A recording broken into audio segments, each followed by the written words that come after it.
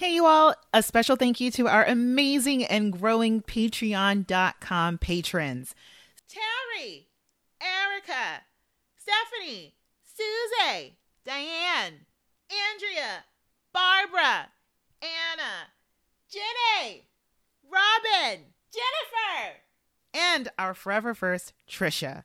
As Patreon patrons, they get early access to our episodes, my eternal gratefulness for helping us express our love for all things Project Runway. And if you're unfamiliar with Patreon.com, it's a wonderful little site whose mission is to support creative work.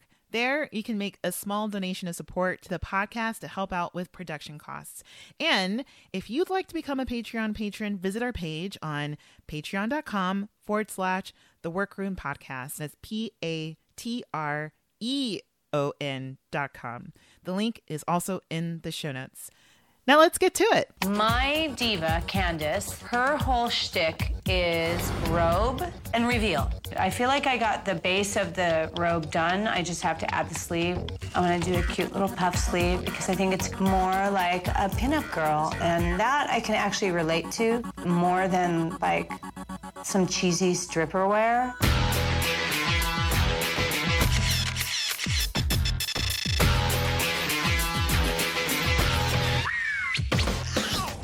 Hello, all you lovely listeners. Welcome back into the Workroom, a labor of love dedicated to Project Runway.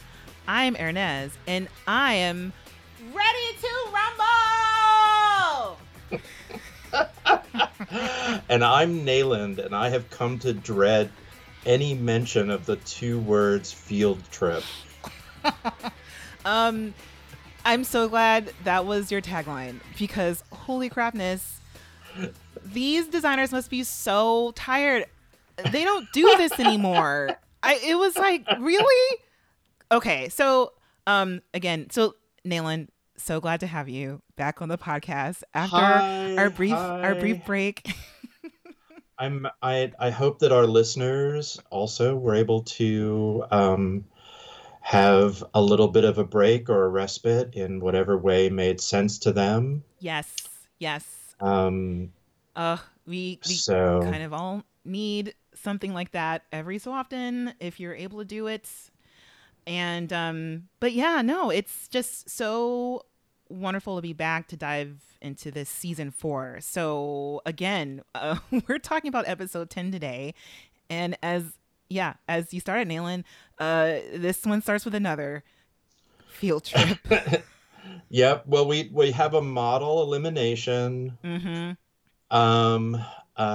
Wherein Ricky continues to work with the model that he has been working with. Yes. Oh, and before we go way on to the field trip, though, just want to remind you listeners, since it's only been like 2 weeks, it's not like you guys forget, but in case you're new, so we're vintage, we're season 4, we're diving into this iconic season, and just letting you know, when it's time, I will prompt you for a cheat sheet where you can follow along with us once we finally get to the final looks of the runway for this episode. And also, thanks so much for sending in your comments and your questions via Gmail. So send us a note, especially if you have any memories that recall from this season. Send it to us at intheworkroom@gmail.com. Would love to read them. And we're on Instagram and Facebook. Just search for us at The Workroom Podcast. And I think that's it. Oh, and before we really get into this episode, I want to shout out our Patreon patrons because they're getting some bonus episodes on that platform now. So episode 3 is up, where Patricia and I are talking about the instantly iconic September 2020 issue cover of Vogue UK, because it features a huge fold-out cover dedicated to activism. And then would like to preview and to tease a future bonus episode series was inspired by Nayland. Where we're going to start delving into the BBC fashion history show A Stitch in Time.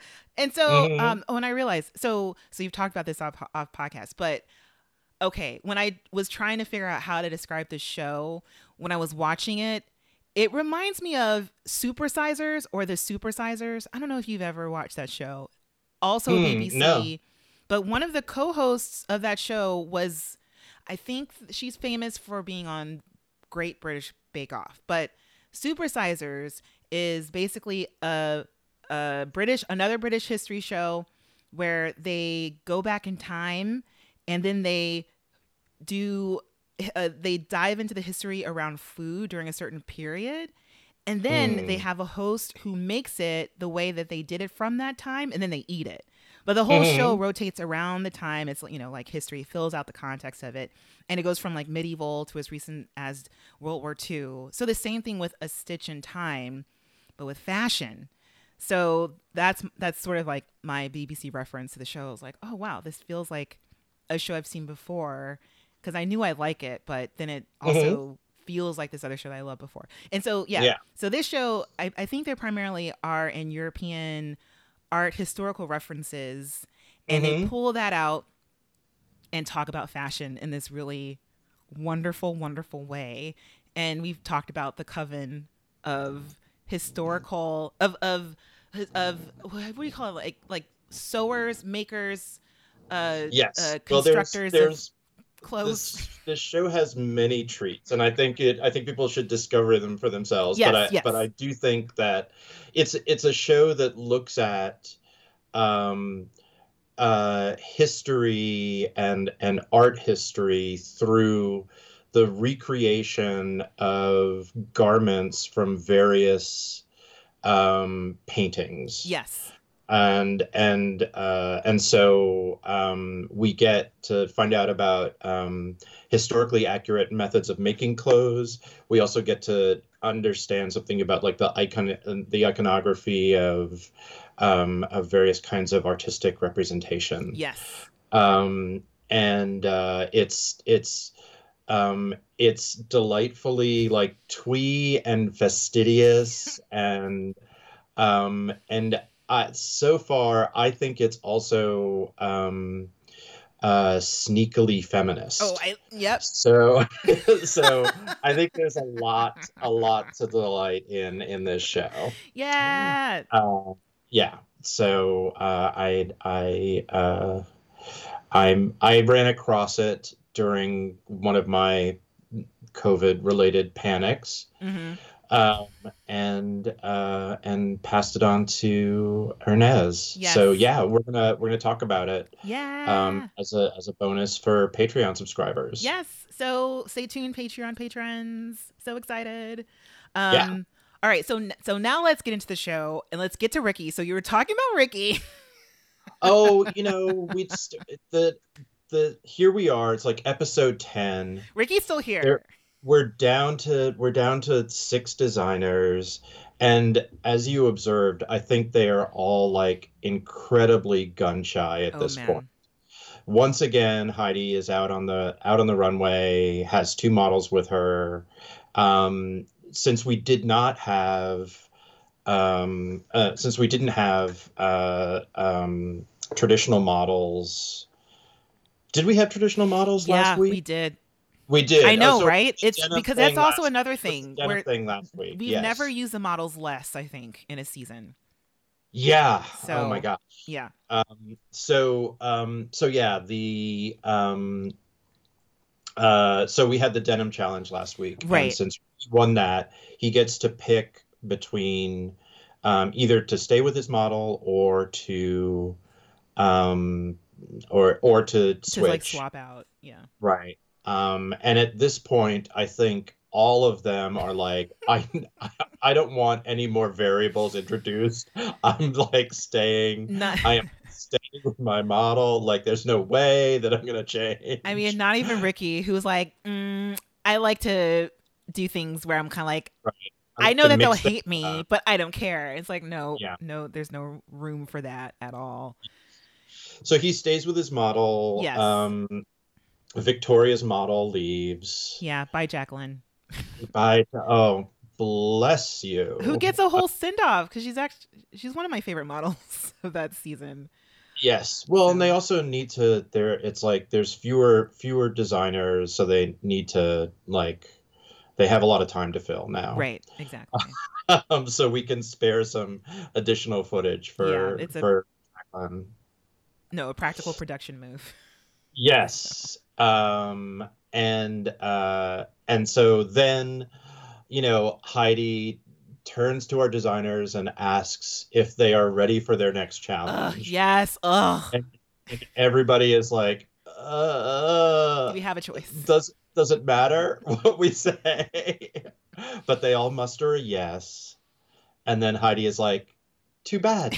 Like, once again. As usual. Like... As usual. It's such a... Yeah. Man. Yes. You cannot spell Heidi without tease and denial. I know. Like, why are you still asking this question? Yeah. This is the beginning of torture, Heidi. Oh my God. So they all head on out. But what I thought was great about this one is that she goes, Tim, we'll meet you on the runway tomorrow morning. And so that meant they got a day off, right? Yeah. Which was really nice because I feel like that was more, they could use it. Yeah, that's more like graceful than previous seasons. So where I'm like, wow, they give them a whole day. And so but this is where they go back lounging in the new Gotham apartment, and Rami's in the girls' apartment. Right. Right. Rami and the girls. But essentially they're just kind of guessing about what's happening the next day, or that's what we see. And again, I'm just glad that they got some time to rest, but a whole entire day before the next morning. Yes. And not on the runway, but in the workroom. And this is where Tim is like, good morning, designers. Come with me. We're taking yet another field trip. And they are grilling Tim because they're mad. They're like, where are we going? Why are we doing this? Yeah. This, what's happening? I said they're so gun shy. They're so like, no, please. What is happening? We did not anticipate this. Yeah. And somebody, I can't remember who it is, and one moment that I had, like, they all have to get in the elevator. Yeah. And one moment that I had was like, oh my gosh, there's so few designers now, they all fit in one elevator. Oh, really? Oh, wow. With a camera person, right? Because they're all, there's a shot from inside the elevator, I think. Yeah. I mean, because oh man. Because I felt for them, because I was also wondering, I don't know if you saw it, because I thought a clue for them is that, say they're on the 9th floor, and then Tim presses the 4th floor. Like, that would have been a clue as to where they were going. Was there an elevator shot of Tim actually pressing a button that was not, the lobby? I don't know, but Christian does go, while they're waiting for the elevator, Christian's going like, where are we going? Is it fierce? Is it going to be fierce? Because we need to go someplace fierce. And Tim, who also is a little tired, is also like, we'll see. Exactly. It's like, I think Christian Siriano, because, my thought also was, in a season with so many field trips, I would have been okay with it if I were 10 in the 5th grade, when, when you're in elementary school and you wish the whole year was one giant field trip. So much fun. Yes. And then Christian reminds me of a 10-year-old, where it's like, oh, so where are we going? What are we doing, Tim? Can you give me any hints? Can you give me any clues? Is it going to be amazing? Are we going to love this? What's happening? It's like, okay. It's like, slow down. But yeah, so Tim presses the 4th floor. I think Jillian says in the elevator, like, are we going to have to run? Oh, and that's when Christian goes, listen, they've tortured us enough at the end of this. They're not going to make us run for 2 challenges in a row, because they made them run through that dirty warehouse last week. Exactly. The first challenge where they had to run across Bryant Park. Right. Then they had to run around the Hershey's store. Yes. And aside from the fact that they keep getting these very limited times in Mood where they have to be trotting everywhere. Right. No, they had. But yeah, they're all like, "Do we have to run?" Like, oh my God. And she's like, because I wore like 6-inch heels. And it's like, no, Yes, you'll yes, be yes. fine. Yeah. Man. Okay, so they get to the fourth floor, and I think it's here where we find out that Chris March is like, can we have drag queens? Yeah, is it drag queens? That's like, well, Be- you're getting warm. Exactly. Because as soon as they get off the elevator, there's just screaming noises fill the hallway.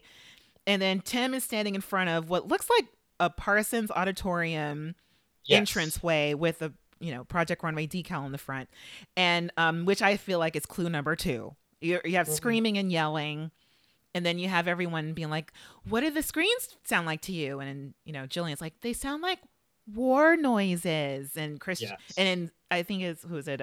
Christian's like, it's so sexual. Yeah, I'm like, how do you get from war noises to sex moans?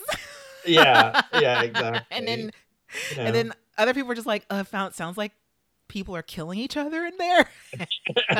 Eros and Thanatos, so closely entwined. Oh man. Yes. Oh my gosh. Um, Just this like epic warring of yeah. that's what this is. This is also the artistic aspect of it. I feel like that's the conceptual origin of it, Nayland. I feel like you've hit it on the head.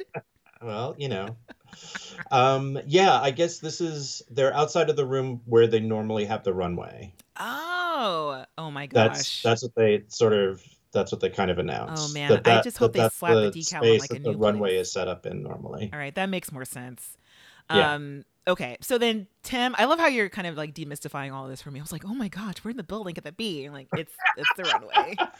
So Tim opens the door, and there's a full-on wrestling ring with the Mhm. divas of the world wrestling entertaining doing their jobs by Yes. throwing each other. There's there's my favorite scene of someone who's on the ring or the one of the posts, and Hmm. another wrestler is just jumping up and down on her face, and it's Hmm. just it's so great. Yeah. um and so yeah, no, they're just out there just doing what they do. They're wrestling their Hmm. asses off. So it's time to introduce them, and Tim goes, oh, so I gotta get into this ring with my suit on. And he gingerly Yes. goes to the ropes and Yes. says the most adorable things in the attempt to do it. I just love Yes. this He's like, moment. Grandpa's having a little bit of trouble with these roads. And everyone's like, you can do it, Tim. You can do it. It's just so Yeah. great. Yeah. Listeners, I am now, I think, like 6 years older than Tim was when he when You he can do was it, Nayland. You going off. can do those Mm, ropes. I don't know. Auntie has a hard I mean, time. because once Tim got through, Tim's walk was Yeah. so smooth. Did you see that? Yeah. It was Yeah. like this Yeah. really wonderful, like heel toe on over to the lines of divas. It was just so. I was like, I've never seen Tim walk like that. Hmm. And whatever going between those ropes did for his like, I don't know. It's just so elegant. Anyway, Yeah. but yeah, no, you could do that, Nayland. You could hit through it. Like you live in New York. I feel like you just go up and down stairs all the time. It's fine. Yes. Yeah. So then Tim starts actually with an homage to Christian Siriano. He goes, "Well, Christian, in your words, these divas are definitely fierce." And Hmm. Christian is so pleased. We get snaps over there. Christian is Yes. like Yes. snapping around all around the world. And anyway, but they go down the line because of course there's 6 designers left. So we have Hmm. 6 divas, professional wrestlers, a part of the Hmm. world wrestling entertainment, and Yep. so they also have their own taglines to go with their. I guess these are like their real names, and some of them have their Well, real they names, and some do. have Yeah. stage names. Yeah. I mean, often wrestlers have stage names, but these seem not to, No. and they give like a real clear description of what their character is. Yeah. Did you write them all down? I did not write them all Oh, down. come on. All right. So, okay. I was hoping that. Sorry. No, I did. But I was like, I want to see. Wait, anyway, so we have Maria, Uh-huh. who is more like rock glam. And I was hoping that you did just to kind of like fill in the gaps that I'm going to Uh-huh. Uh-huh. leave. But yeah, so Maria is more like rock glam. But in terms of the names, the next one is Tori Wilson. Yes. So I was like, what is that? Okay. And her tagline is like, I'm the epitome of an all-American good girl. And she puts the emphasis Yes. on good. Mm-hmm. Next, we have Crystal, who is into leather Mm-hmm. and lace. Mm-hmm. And then we have Michelle McCool, the girl next Mm-hmm. door, but also loves sports. And then we have Layla L. I can't remember her last name. I think she's Mm-hmm. Layla L. She's funky. And she's a professional dancer. And she kicks her leg really high, very aggressively. Mm-hmm. And next, I think the last one we have is Candice Michelle, who is Yes. also the reigning champion and Yes. also known as the Sex Kitten. And what Mm-hmm. you need to know about Candice Michelle is that She has there a is big like reveal. a huge reveal, just like bam, like a ba-boom kind of like a thing. Yeah. Where underneath there's just a glittery like Mm-hmm. bikini with some bell bottoms, like Yes. glittery bell bottoms. So Yes. so essentially the challenge is that they're to make something for the divas to wear in the ring, not to an Mm-hmm. award ceremony, not to Right. dinner, not on the red carpet, but a performance piece of clothing. Yeah. So this is So, this is amazing. yeah. So, are you at all a wrestling fan? I only watched at the time when I know Hulk Hogan and I know The Uh-huh. Rock and I know the Undertaker. Those are the only ones I know. Uh-huh. Nayland, are you saying that you're a wrestling fan?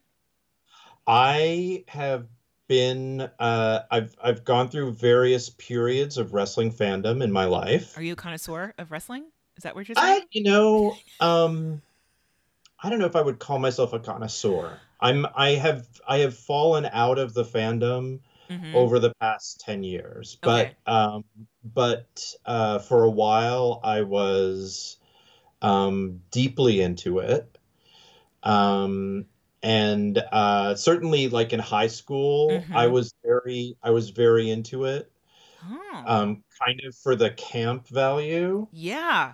And then sort of fell out of it. I actually missed like the whole Hulk, like like like that whole period, which Mm-hmm. was sort of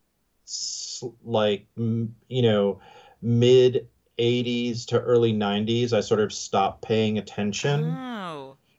And then I came back in after that, partially because of having a crush on Mick Foley. Oh, I do know that Uh, name. That's all I know.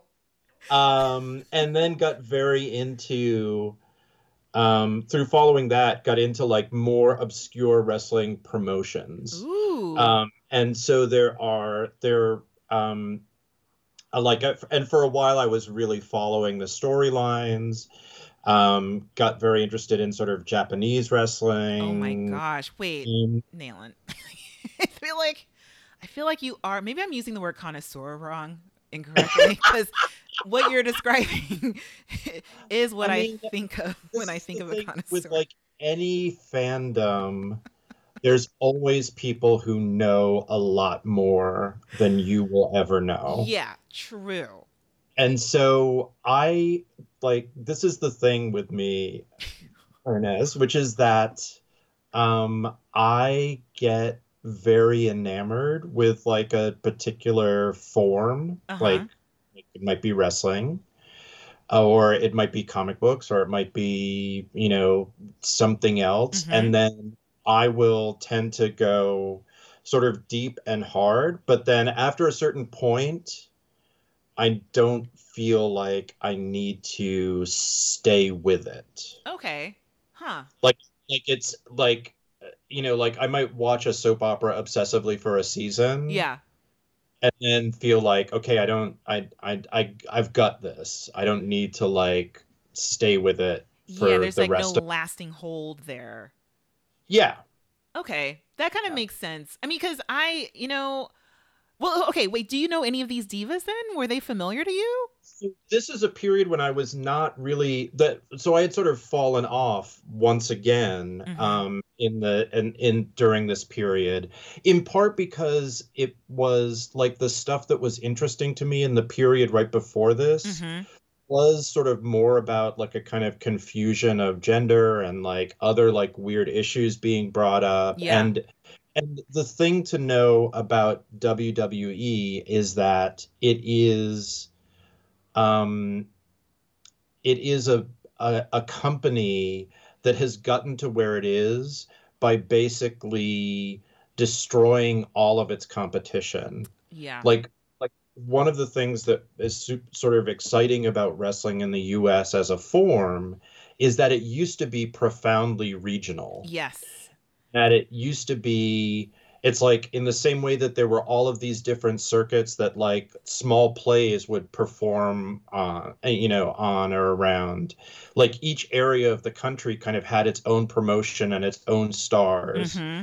And um and uh and WWE basically bought up and absorbed and sort of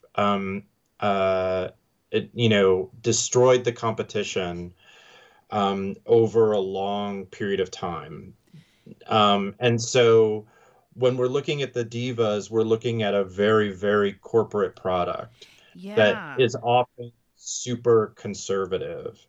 What's happened in recent years in like I would say like in the past like 5 or so years is that a new generation of independent operations has grown up and started to get some attention, and that's super exciting. Mm-hmm. There's the for the Mexican and Central American version of wrestling, Lucha Libre, Yeah. has also really, really grown. Gosh.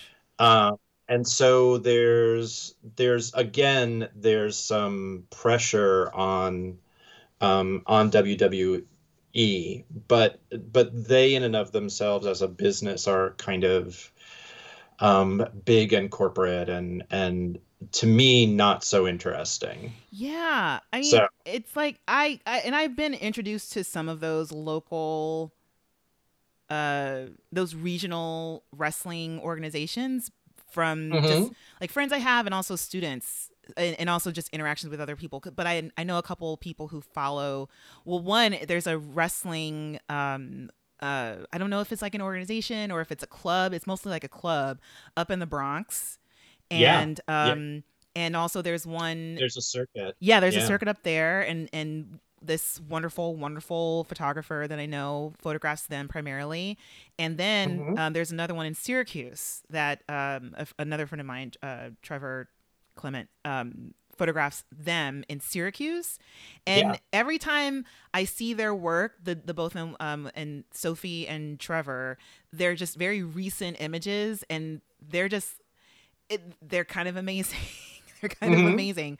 Of course, we're in COVID. They can't really do that anymore until post pandemic. But it's like, yeah, it's got like a local celebrity following, but Yeah. also you have to kind of know, you have to be a fan and really be into the performance of it, and also just yeah, it's Yeah. I wonder about that now, like if they used to be bigger or if they Well, it just used to be more it I it is let's just say that there are periods of time when the many diverse operations receive more attention, mm, and then times when it really consolidates, like with any media company. Um, so like the WWE, which used to be the WWF, was the regional operation for the Northeast. Like they're right. based out of Connecticut. Um, and so their whole so they basically expanded beyond their own territory, but there still are plenty of sort of independent circuits and operations all around the country, Wow. um, and often that are like super interesting to kind of think about. Yeah. And for those of you who are typing away now going like, well, do you know that wrestling is fake? Um, yes, so is opera. I'm so glad you said that because Um, so if you notice the background of the cheat sheet this week, it's basically an opera house. yeah, That's a exactly. background image. Yeah, it is. So the best way to think about wrestling is a soap opera that is played out through gymnastics. Not So gymnastics. yeah, so the people who have to do it, the people who do it are expressing a narrative and Mm-hmm. expressing a character through stunt fighting, Yeah. which is actually a lot harder to do I mean, than say just like boxing. right. All I thought about was like the Olympic teams just kind of being in a theater and making their competitions very dramatic. And that Yeah, they're putting in a storyline. There's drama and there's like romance and then there's strife and conflict and stuff. That'd be kind of it, great. it's all there. I would love to It's all see there. Simone Biles in Yeah, an operatic yeah. gymnastic performance. That kind of would be Yes. great. Oh man. Um, I can tell you about one of my favorite um, moments in wrestling, which is for a while during the period in the early 2000s, right sort of before this era. Mm-hmm. Um, there there was a sort of resurgence of a pair of female wrestlers from much earlier called Mae Young and the Fabulous Moolah. Like money, like moolah. Yeah, I yeah, love yeah. that. Yeah. And they were wrestling well into. I think Mae Young was still in her late 70s What? and was still wrestling. And I knew people. I knew a guy who had wrestled her, Oh my god. and her whole thing was she was a pro, Yeah. and her whole thing was like, yeah, like let's go. And if I get any sense at all that you are going easy on me, Mm-hmm. I will fucking kick your ass. Love that. Like it is about putting on a show, and it is Yes. not about like and that is amazing to me. Like that's being a kind of entertainer. Mm-hmm. Like at this point, this was somebody who had been doing it since like the 50s, Mm-hmm. like that. And it was amazing to see her, to see her work. Oh my I saw. gosh. I remember seeing a match where there were these wrestlers, the Dudley Boys, and their whole thing was that they were so horrible and animalistic, and they would. Their thing was that they would put people through tables, through like folding tables. Uh-huh. They would slam them, and I remember that they like did that to Mae Young, like picked her up and put her like there was a whole thing about like how beyond the realm of acceptable human behavior they were that they would like pick up Mae Young and like put her through a table. Oh wow. So Wow. anyway, so maybe I have This is a so story. great. I mean, because it's such a rich thing. It's so I don't know. I appreciate it mostly from the periphery, and especially with people who are so into it. I think you're a connoisseur. You can. I don't want to label you, Nayland, but I'm in my head. This is sort of what's going through my brain, and also what I love is that the person who was really excited about this challenge was Chris March, Yes. because I feel like this is the closest to like someone like a group of drag queens that I think Yeah. he knew he was going to get on this season. Yeah. And also, I love that he understood that everyone else was terrified, because clearly no one else really watched or knew anything about making any kind of performance outfit. Not even talking about like wrestling or even, working with, these like types of bodies. Like that wasn't even an issue. I think everyone was freaking out because no, now you've got to work with different fabrics because, this is about entertaining. This is about performance and being and moving and function and the functionality of it. And just like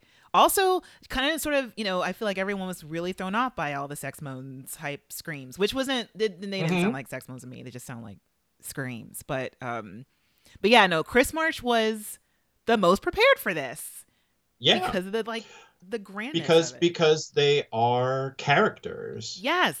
And that's who you're designing for, actually, is the character. Oh my gosh. I'm gonna put something. I'll put it in the chat, and then we can link it later on. It's actually my recommendation. But if you think if you think you don't like wrestling, but are interested in something that is wrestling adjacent, I would point you towards Kaiju Big Battle, which is. I will go to there. I'm putting the link in the chat. Right. Kaiju Big Battle is kind of a mashup of Godzilla movies and pro wrestling.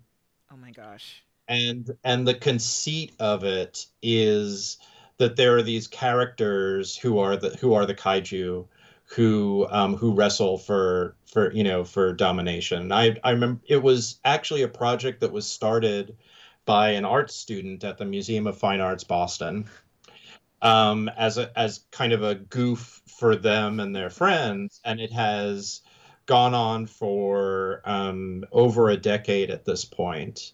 Oh and it's hilarious. And there's definitely there have been things where I've seen. I remember one match that I went to. It was a can of chicken soup wrestling a turkey sandwich for the right for the thing about who was the best lunch.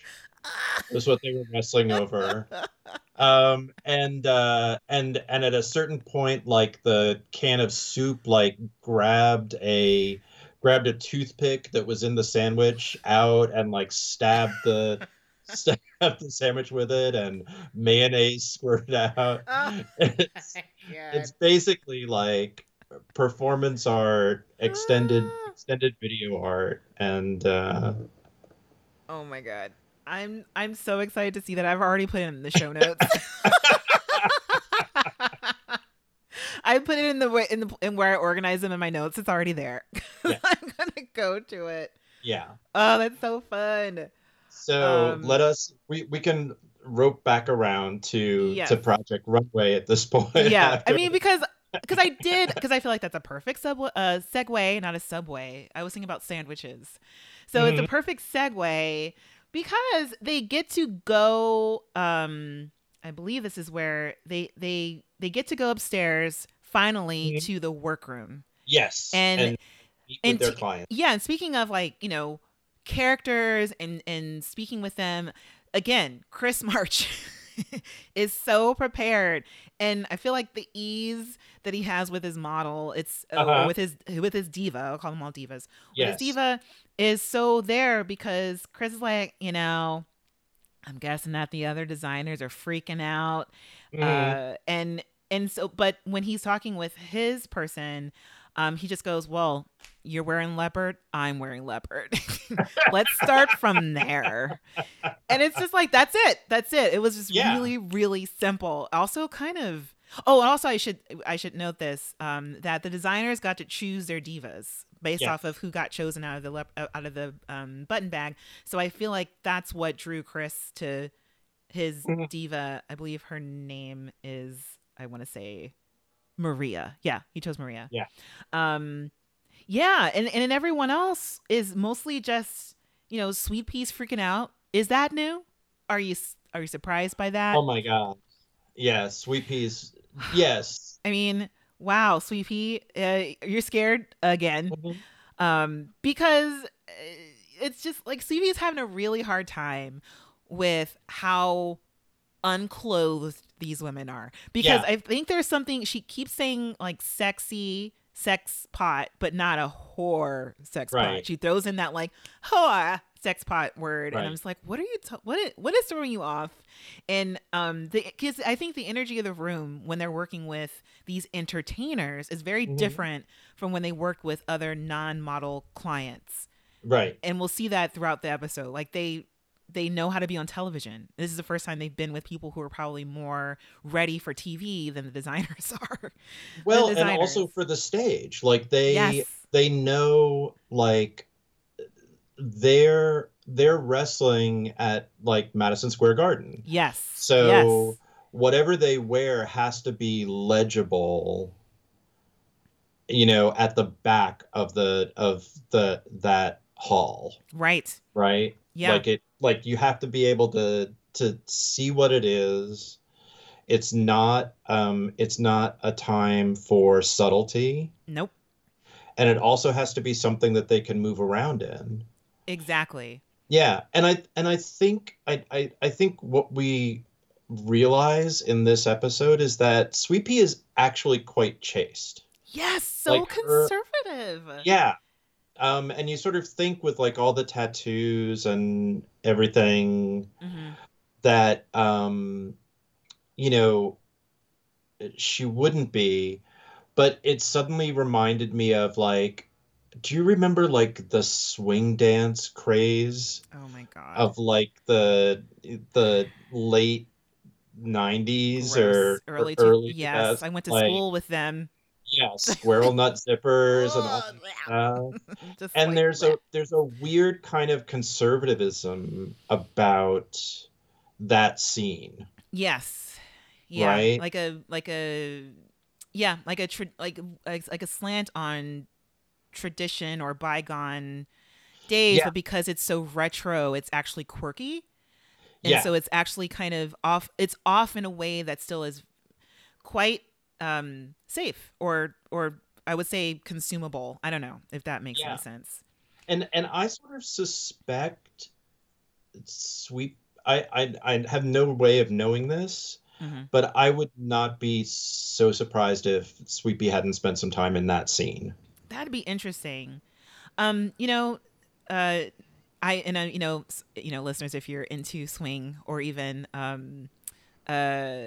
oh gosh, what is the Harlem version of the Harlem that started? Oh gosh, uh, it's gonna be terrible Hmm. because there's like a huge scene here in New York of that crew, and so apologies if you're offended by this at all, but I feel like Sweet Pea's bangs gives it away.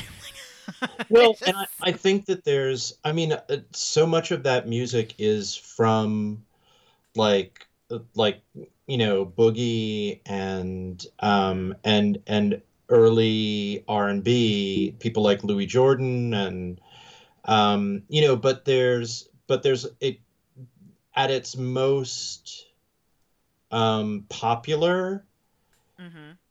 it was presented as a really white movement. Oh, interesting. Like there like it's like so much of like American music appropriation. Yes. It's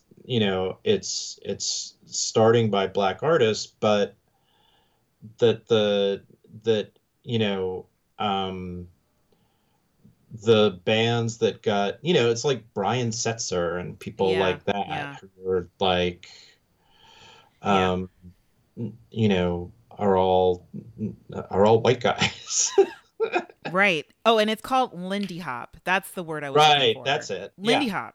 Yeah, well, Lindy Um, Hop is like sort of the original yeah, that's what thing. swing was based Yeah, off of, is Lindy Hop. yeah, Yeah. Because I think it's interesting you brought that up, because Sweet Pea was in a biker gang, which is where she got her name from. So I would love to right. know the connection between biker biker gangs and swing dancers. I'm pretty sure it's there. I'm thinking about the movie Grease a lot. I mean, there, that. there's a way that the rockabilly scene that came out of the punk scene also kind of mutated into the swing scene. So there's a sort of retro aspect to it. So I don't think that those things are so far apart.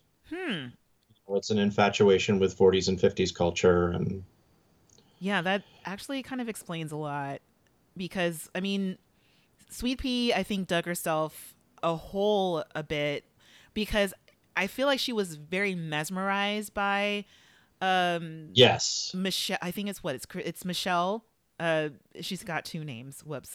I keep on going back and forth with my notes. But the WWE champion, and with her reveal, which is what it's meant to do. There's this pop, like ba-boom, and I think Sweet Pea was like, oh, I want her. But then essentially she gave herself more work because I don't know if she realized that if you have this diva as your client, you got at least 3 pieces that you're going to make. Right. At least 3. Because that whole reveal, that robe is a part of it. But I want to know why Sweet Pea chose her. I've it's like, what were you seeing? What were you attracted to? And I feel like it was but then it didn't translate into actually what you're going to do for the challenge. Wasn't she also second to last? I don't think she had many options. Oh, was she? I feel like, yeah, she was second to last because it was between Candace and Tori Wilson. Right. Tori Wilson. Yeah, so Sweet Pea's diva's name is Candace. I think it's Candace Michelle. And then Rami got Tori Wilson. And Rami, we should say, is also freaked out by this. Yes. Not doing well. But the people who are doing well, of course, Chris, and then Christian, because I think he's connecting well with his diva. And also in talking about theatrics and costume, Christian has been tending towards costume, whether he likes it or not. And it just happens so that he suggests, oh my God, you like leather and lace? Let's make you some chaps. And they're having a ball over there. And then Ricky also is doing really great because I think he feels comfortable with his model. Also with her being a dancer, I feel really stuck out. He said he chose her because she seemed like a little Latina, but I also feel like not only was she a little Latina, but she was also a dancer. And I feel like he's like, yes. Yeah. Be me. Like, come to me. Like, this is great.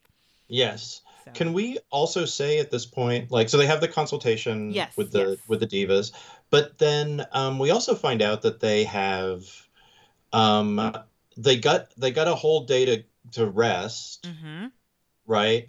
Which also probably means that they needed to send them home so that they could set up the wrestling ring in where the runway is. Yes. Right. Huh. So. Whoa.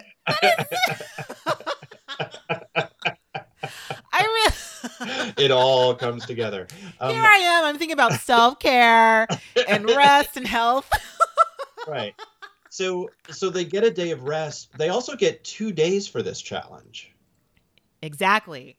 Like that's like that's a thing that is unremarked upon, but is interesting as well. Okay. Like, do you think that it has anything to do with how big WWE was at this moment? No, I think it has to do with them trying to like wring drama out of the other challenges where they have so little time. It's interesting to me that they have like these challenges where they have to come up with like 4 pieces, in a team, and they get like a day to do it, and then this they get 2 days. Right, exactly. Yeah, so they do get 2 days. And they get to go to World of Spandex. Oh my gosh. They go to Spandex House. Okay. Yes. So can I just say that, one of my ICP Bard classmates, you will remember Ariel. Yes. There is a I can't remember what assignment it was, but I remember her saying, I'm going to go to Spandex House to get this, to make this outfit. And I just moved to New York for the program, but I knew Spandex House because of this episode. I was like, oh, I know where you're going. You're going to where the designers had to go to get all their materials for the WWE challenge. And I love that because I still think about it. I was like, wow, that was probably the one of the few places in New York I already knew about before I moved up here. Not far from where ICP used to be. Nope, in the garment district. In the garment district. And such a fun place to go. It is excellent. So great. And I think I like that too because it's a change of scenery from Mood, which is amazing. But it's very rare that they go to a whole different place to get fabric because I think right now they would go back to Mood. I think Mood handles all the spandex. Mood has a pretty it has an okay spandex department. I do wish that there had been a little Boston Terrier like dressed in spandex at Spandex World, but of course there isn't. Like a Bizarro swatch, that would have been great. Yeah. Called Stretch.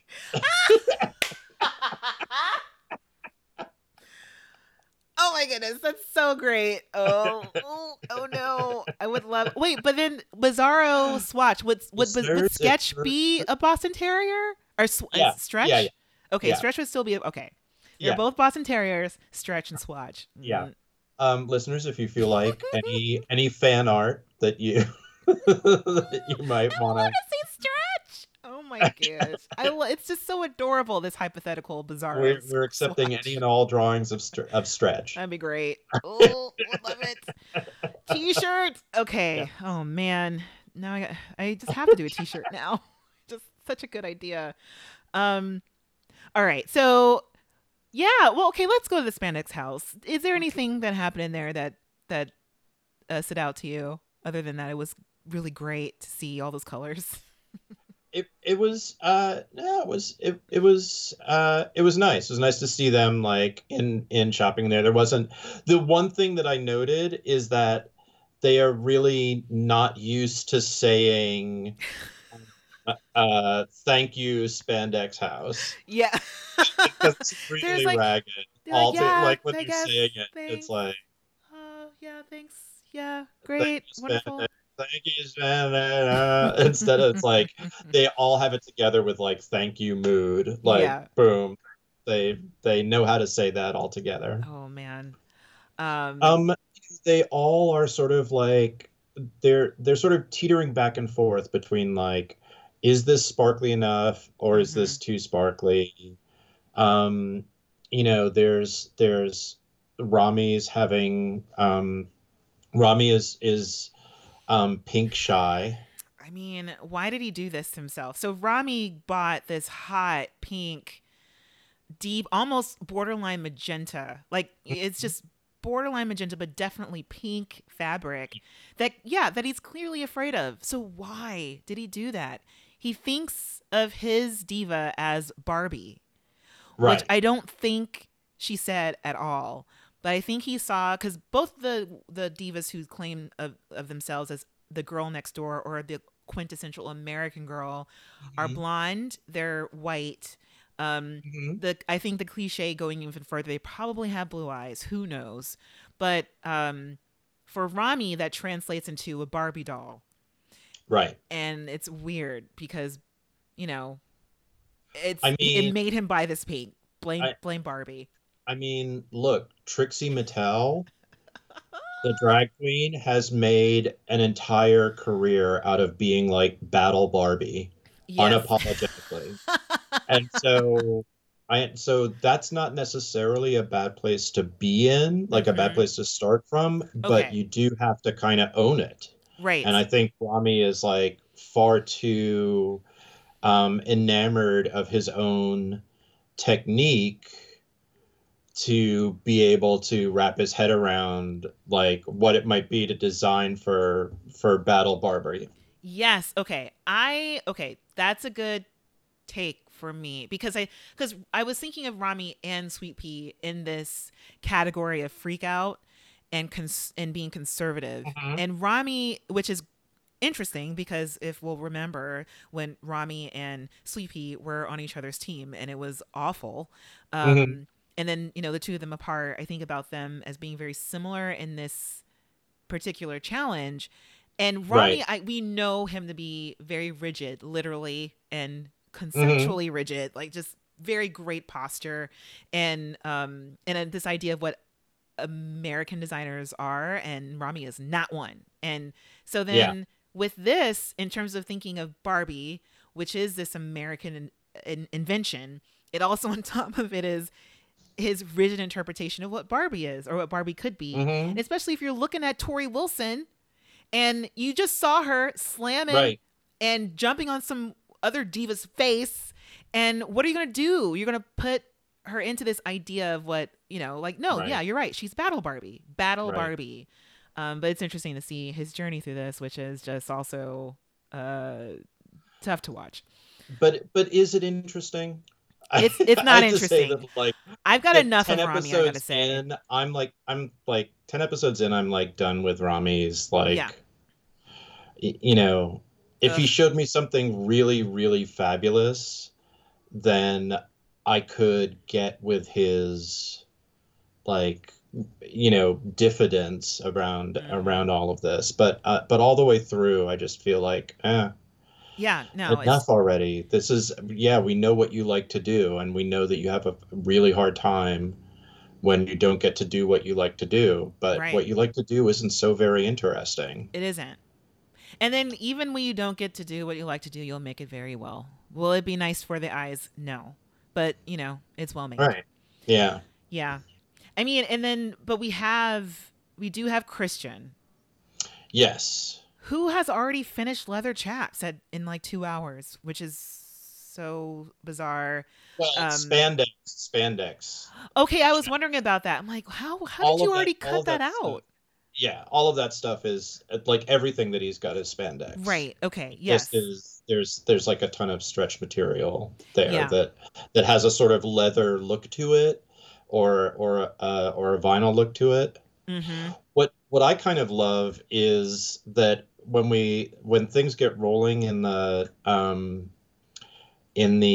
uh in the workroom, we get Jillian like watching watching her client like on this little DVD player, Uh-huh. so into it. Yeah. And it's like one of the stories of this episode is that, oh, Jillian really likes the idea of female wrestling, like she kind of likes all this fighting. I know. Jillian's And dangerous. She's from Long Island. yeah, yeah, no, she's like, and believe me, Long Island had, which is where Mick Foley is also from, also had like a huge backyard wrestling scene of like Oh. guys doing wrestling, and filming themselves like in the same way that like skate culture has like a whole thing about amateur video. Uh-huh. There's a whole culture of like amateur wrestling video of like guys doing moves and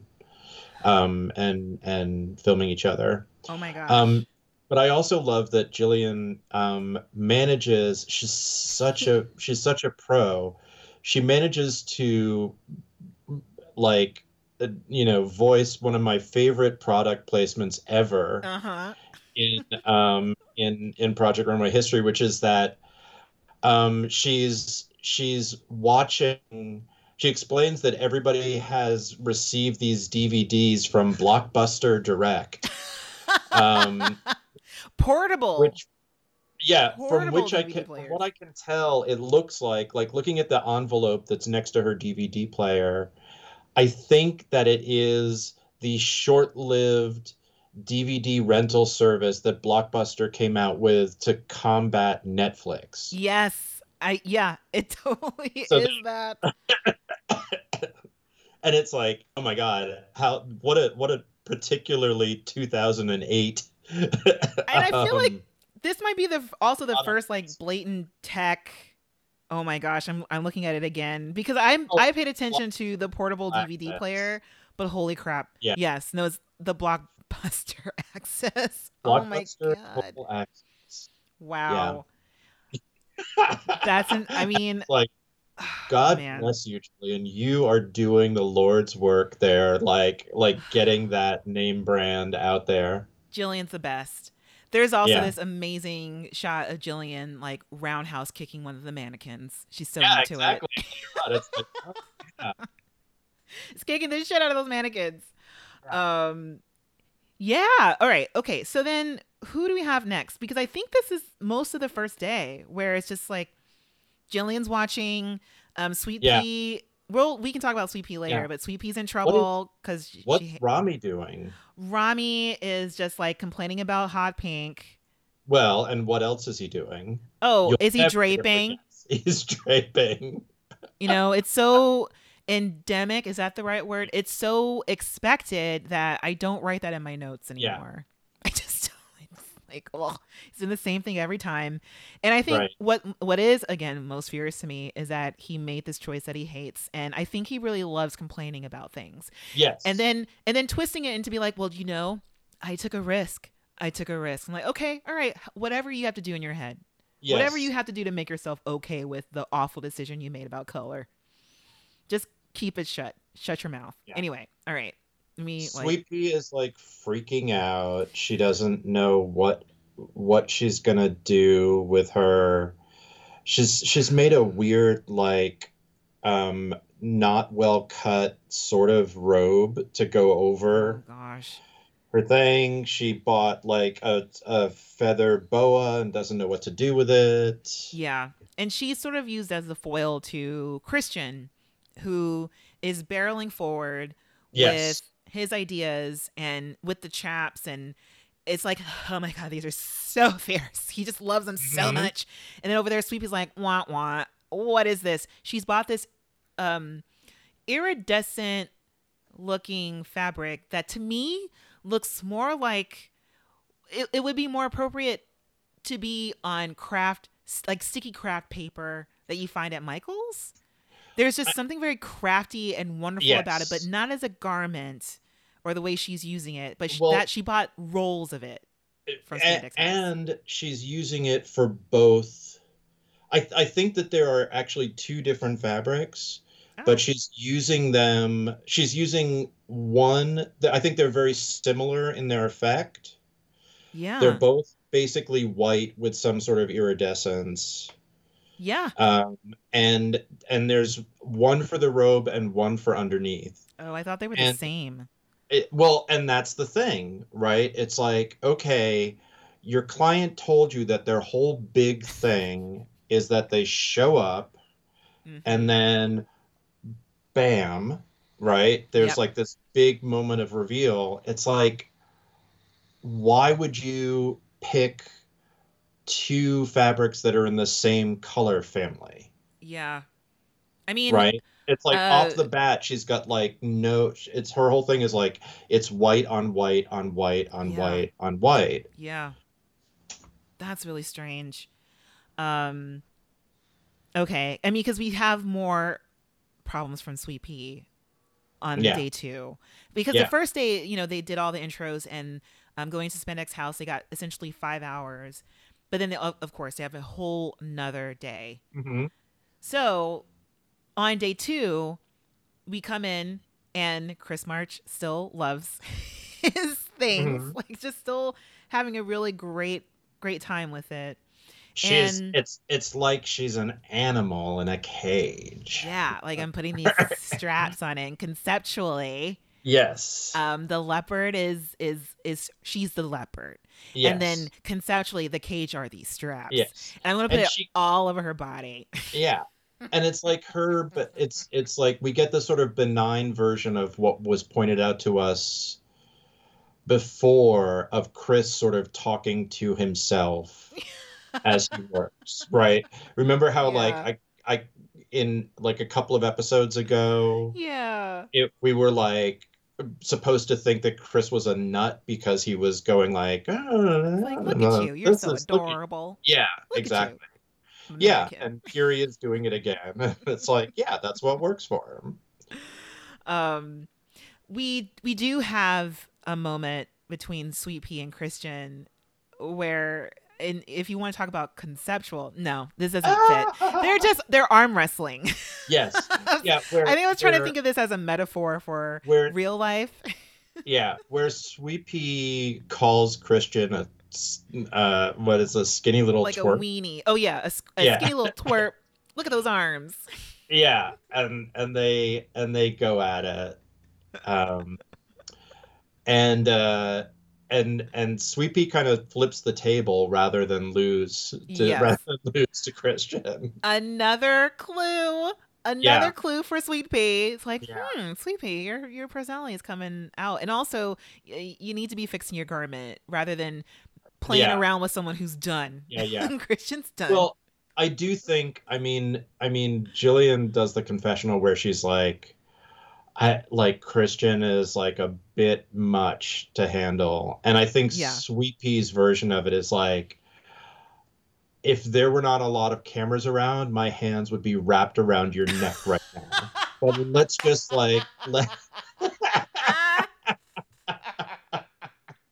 listen.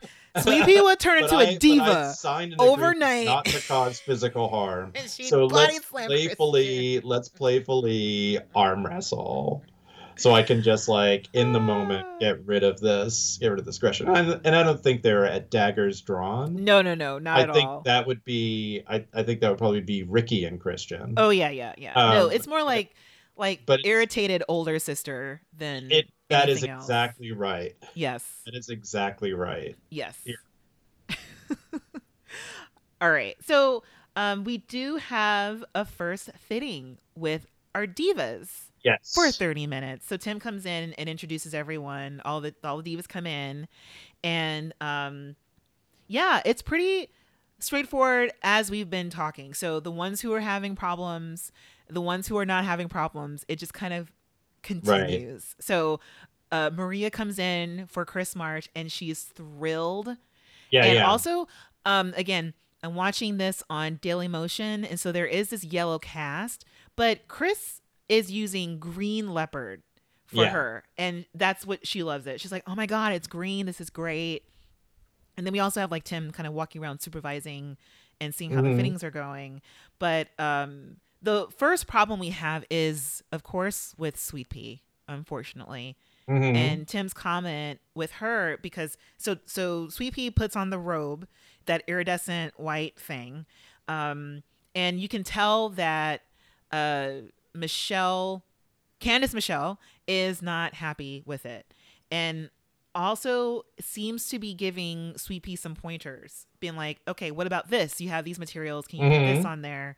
And because Tim comes over and is like, oh my God, she looks like she's going to the WWE hospital. That's bad. And also the way that Sweet Pea has resolved the robe is to put these weird little puff sleeves on it. Yeah. And in her own mind, what she has done, the way that she's been able to reconcile this aggressive sexuality or whatever it is to translate it into, this is a pinup. Oh. So also retro. So she starts using the word pinup. And I think in something that was cut out because it comes up later on, she goes like Vargas girl. So that was the thing that made me sort of think about maybe she was part of this scene, this kind of retro scene. So it's in that way, it's the sexuality is naughty, but it's also really tied up in the past and the kind of glamour that is never going to lead to anything or be approachable in any way. Right. Interesting. Yeah, I totally missed that reference because it was kind of, I thought, telling that there was no structure to the robe she was making. There were no snaps. There's nothing that would be like, oh, I'm going to cover you up, which, that's the conservative part. It's I'm going to cover you up, and then you're just bam, and underneath it, then that would have made. So what she has is at least a bikini top and these like these shorts underneath. They're kind Right. of like with a really wide waistband, which is also interesting. Yeah. But and so like that would have been fine, I think, for the Diva, but the robe was just short sleeve with this just puffs. But Right. even the underneath part, I believe that Candice Michelle said that she could get this at a stripper store.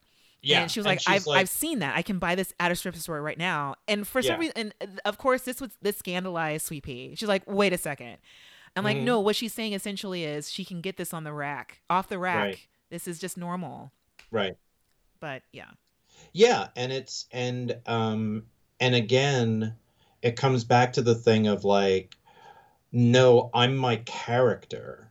Like right, when like I'm sure that when you're starting out as a wrestler, you are like, okay, where am I going to get clothes that are going to work in the ring? You go to the stripper store. mm-hmm, And the thing is that as you actually gain some notoriety and have like people writing your storyline, you can't come out in an outfit that anybody else could get off the rack. right, Your character has to somehow be defined in some way. So when she's going like, well, you could have like a star cut out on the back, cut out of the right, butt or something like that. yeah, Um, it's like, how are you going to distinguish me from all of like the lower and mid-tier wrestlers that I'm going to be fighting, yes, right? I have to look like my character. right.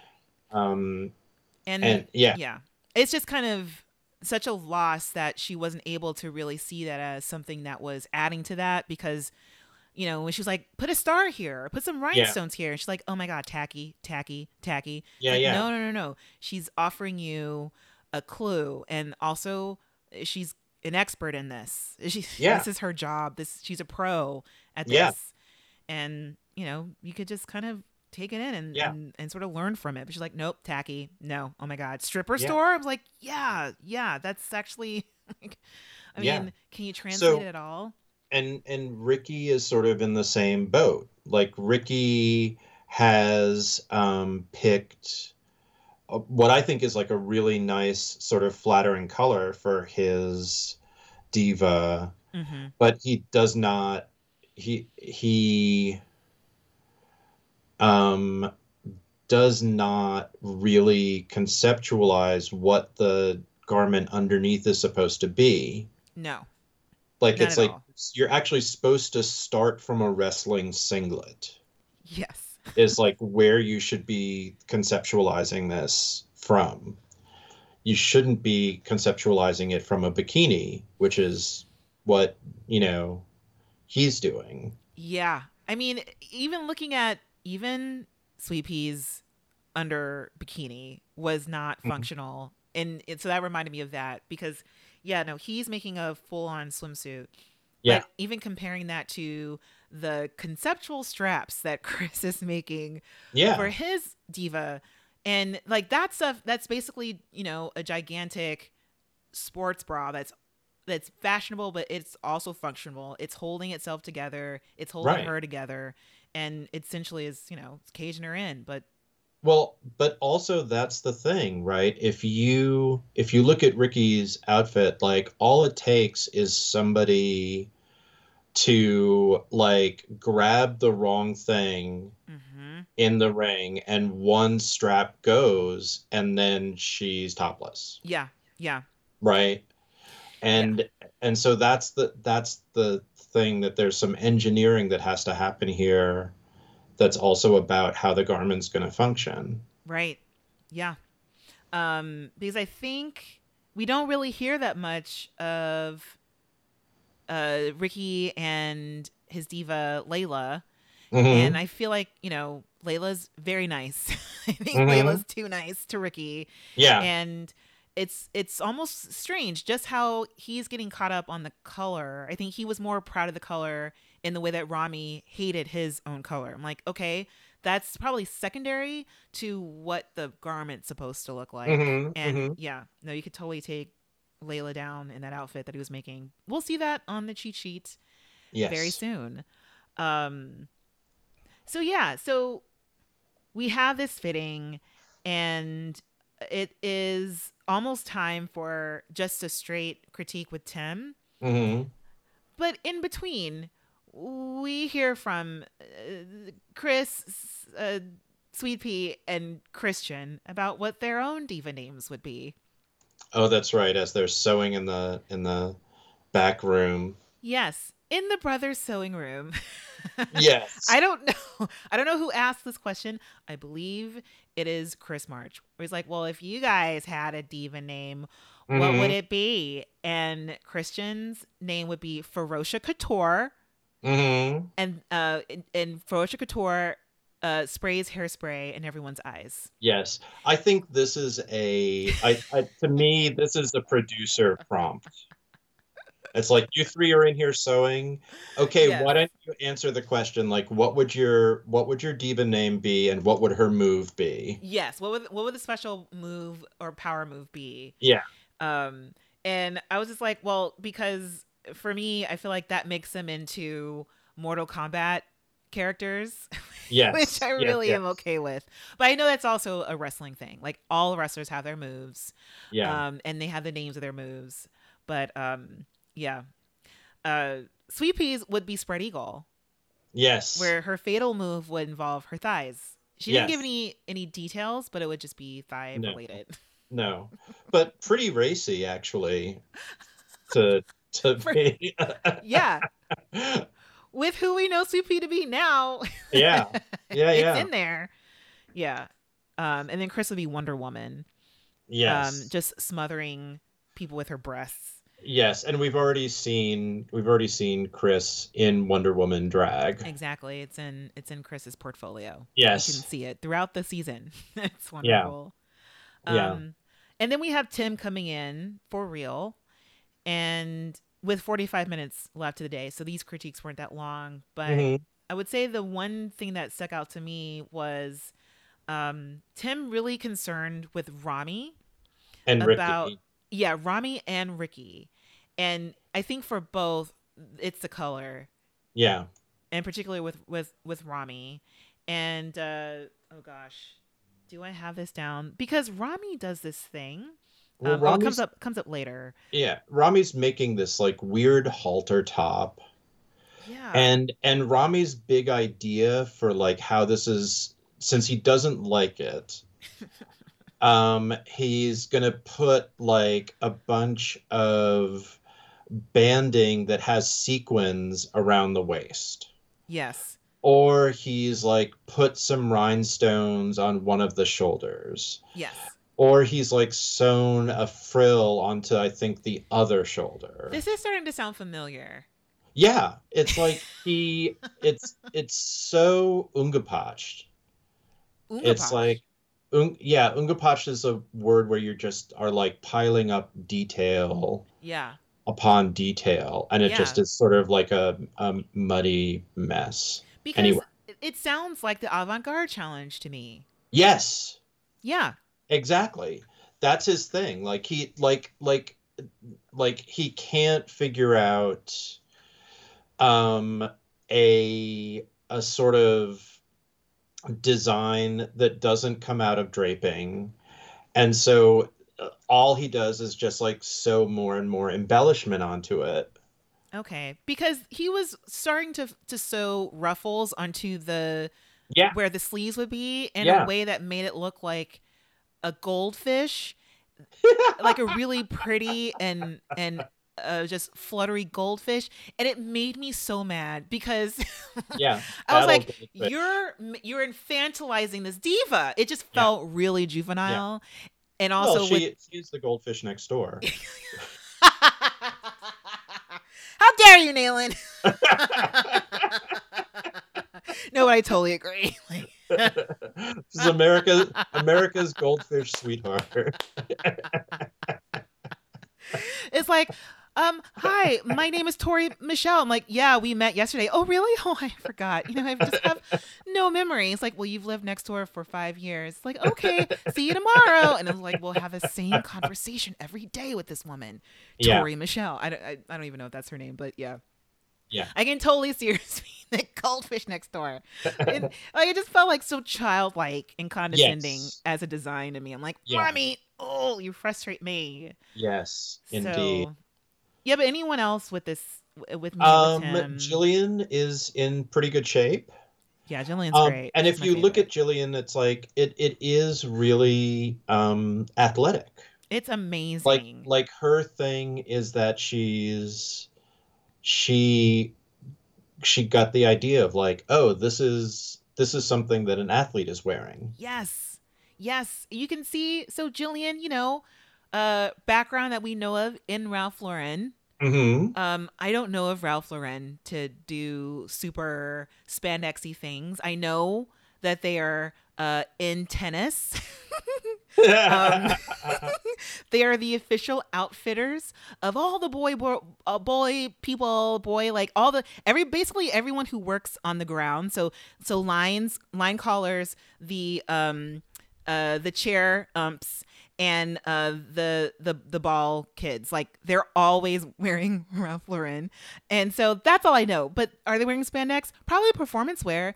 But I love that Jillian, coming from this background, is so agile. And she's making the least Ralph Lauren looking thing, and also the least Jillian thing, but it still works. Mm-hmm. Just shout out to tennis for no reason.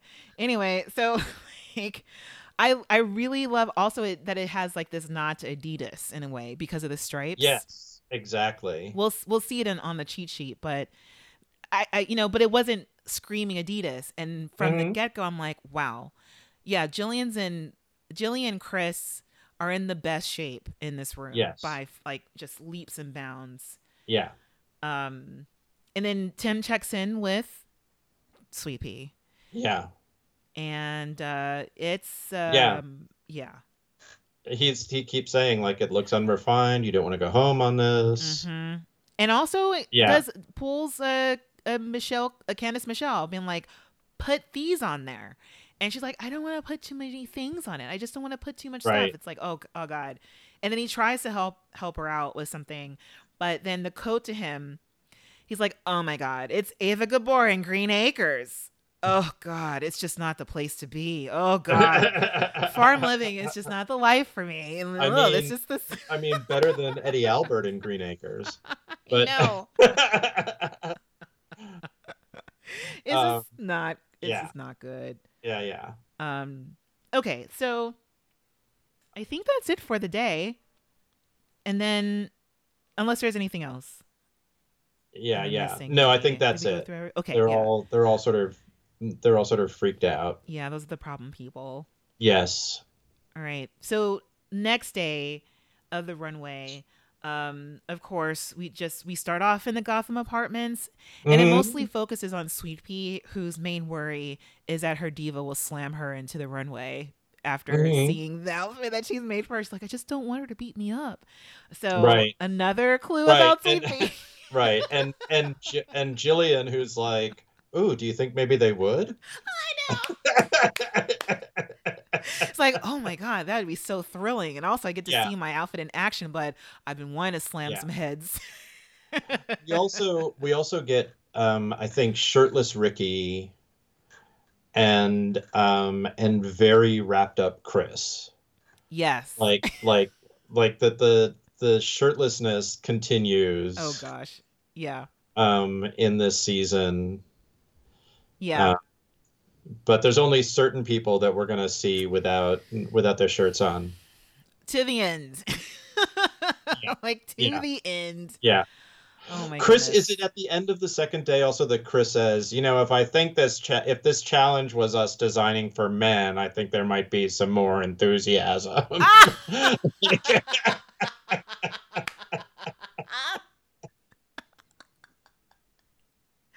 Oh, I mean, Chris is calling it. Yeah. Oh, that is interesting because you haven't even talked about it, how they're that's interesting. I'll let that go because then it's a whole other tangent we can have off podcast. But I mean, it's something to be said because Chris it starts off as a joke. I'm like, you know what? I think the designers are not happy about this, but I am. And even throughout the day, what it must be like to be enjoying a process so much and then be surrounded by these naysayers. Right. It just must be annoying. Yeah. Yes. Yeah. And it is surprising. This is actually, I will say this is one of the turning points for me where I started to feel like, oh, you know what? I actually like Christian. In part because because you would think that Christian would be like some other designers we could mention, like, this isn't couture. This isn't like, this isn't fashion. These aren't clothes. This is the wine. And you do get this moment where it's like Christian is like, I think I like this of like more than anything else I've done on the show. Yeah. And in part it's because like the interaction that he has with his client, and he gets, he gets to he gets caught up in the fun of it. Yes. And lets go of whether or not it's like his signature or like the type of thing that he would do, or and it humanizes him. It's like, oh yeah, actually it is fun to watch somebody having fun. I know. I mean, because there's this wonderful moment when they're getting ready. So, it's the day of the runway. They have a shorter amount of time than usual. They have only an hour and a half when they usually get like up to 4 hours. So, because they've already had 2 days, but, they're doing everything. And then, his diva comes back in, Crystal, and he's spraying her hair and like fixing it from hair and makeup, but then sprays his own hair. He's like, I'm going to do this. I'm just going to use some of the leftover aerosol for my hair. And it's also, I love that he's like, it's the most fun he's ever had. And he also, in like a humble brag, goes, I've been around, I've fit some fierce people, but I feel like she's the fiercest person that I've ever met, and the most fun. And it's, and it shows. It's really, really great. And also, I think most of those divas look like incredibly fun people. So, they cast them for a reason. There's so many more divas in the WWE, and these are the ones they chose for this episode. So, yeah. Right. Okay. So let's get to the runway so we can actually talk about the garments that they made for the divas. And so, let's get to it. So listeners, this is where you can click on the link in the show notes and get the cheat sheet for this week and follow along with us. And everything is in runway order this week. So, we meet Heidi on the runway. And she's wearing a ruby slipper dress. It just looked like a ruby slipper to me. It's like this really nice, like square necked, simple dress. And she introduces all of the normies. So we have Nina Garcia and Michael Kors as our returning judges. Yes. And then our guest judges, we get 2 this week, and they're Who the hell Heatherette are duo. these guys? Oh my God. Nayland, really?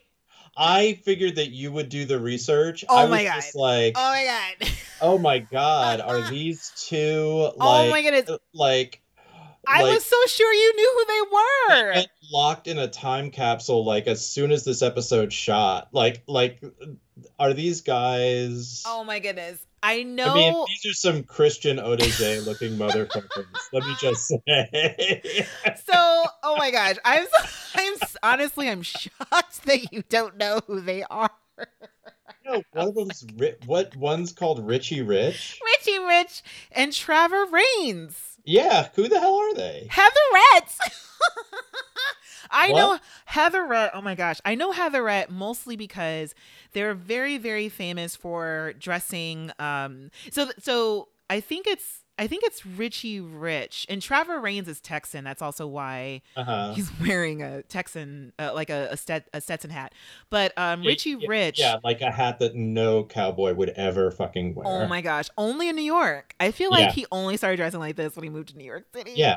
But yeah, so Trevor Raines, and I read like a little bit of a Wikipedia because I only know about Heatherette because of Gwen Stefani, Paris Hilton, and I do believe Nicole Richie also wore Heatherette. Nicole Richie loved Heatherette. Of And course. yeah, it was very much like a course. Perez Hilton pre Yeah. TMZ crew of famous socialites Yeah. who always wore Heatherette. Yeah. But also Richie Rich, I believe, Bad, used to make tight work cut, for acid Patricia wash. Fields. Yes. Oh. Yeah. Richie Rich was discovered by Patricia Fields, Huh. a club kid in the late 90s, early 2000s. Okay. And the two of them, how they met each other is because Trevor Raines used to teach horse riding lessons at Chelsea Piers. Oh my And God. Patricia Fields, either, like, I don't know, one of her kids took horse riding lessons from Trevor Raines, and then Richie Rich went to pick up one of the kids one day, and they met each other, and Richie Rich was wearing leather pants, and then Trevor Raines was like, I've got a leather vest. That's interesting. Let's talk about that. And then they became friends and they formed Heatherette. Wow. That's who they are.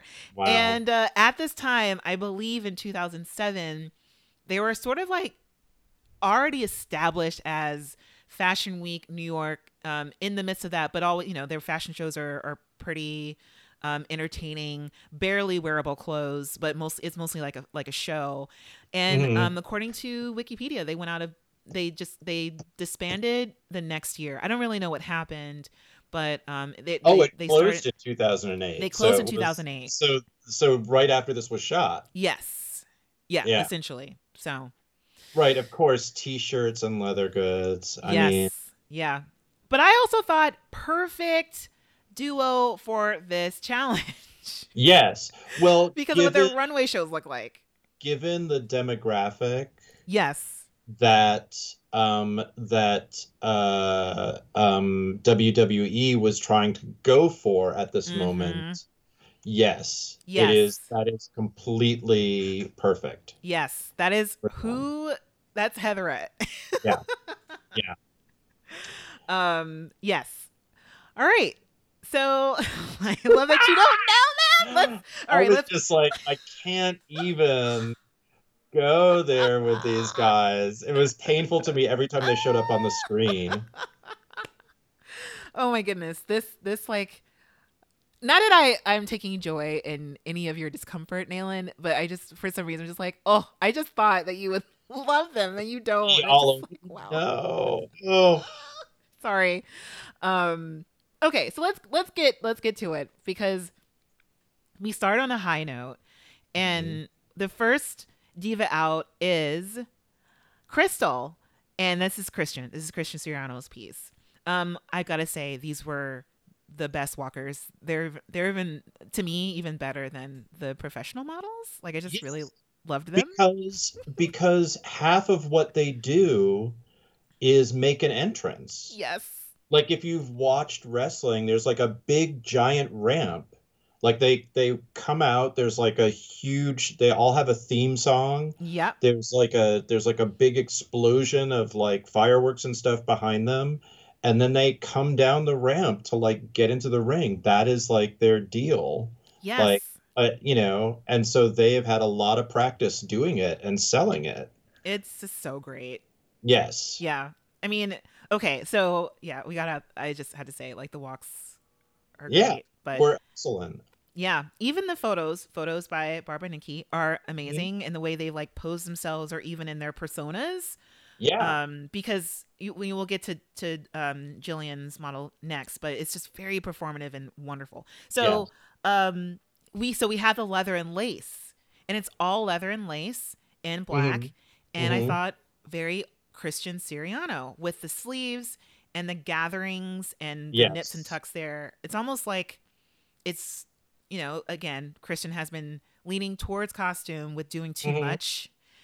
But this was perfect because Yeah. there's so much for the eye to rest on. And I Yes. even love the chaps with the ruffles at the bottom that were way too high. So the one thing that I will say here is that I do not like the way the chap hits her at the waist. Oh, you think it's too And low? I think it's too low. Yeah. He should have gone higher up on the waist because you can see sort of the stretch tights underneath it. Mm-hmm. And it's very weird to me that there's like that little, like where it stretches across her hips. That feels like an awkward like line to me. Interesting. And better that it should have gone like it's almost like it's trying to be a little bit of a skirt at that point. Yeah. And it shouldn't have been. It should just like if you're gonna do chaps, just do like the full on thing. Yeah. So like chaps don't have so there there is like a little I don't know, I guess it's a flap in the front, but it comes down a little bit too far. It Right. also seems like if she were in the ring, it would be the thing to split open. Yeah. Like Yeah. if she were to do the splits or something. I don't know. Like if Yeah. you just, shoot your legs wide enough apart, it would not hold at the Yeah. center. But Yeah. It should have been cut higher up on the waist. yeah. Anyway, that's my only beef with it. Yeah, I wonder if there's a little bit of coverage needed, or the idea that maybe there should be coverage there because of the amount of lace he was using underneath. Right, but you could build that in by doubling up the lace or, Yes. Yeah. making something that looked a little bit more like a short underneath. Yeah, definitely. Yeah. All right. So next we have Jillian and her diva is Mhm. Michelle.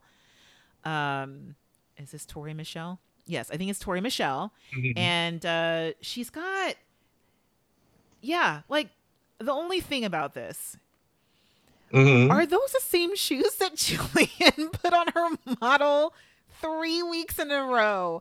I just didn't understand the shoes because on the runway, it almost looks as if she's wearing those, I don't really know what you would call them, but sort of like those old timey button up black and white. I don't know what they're called.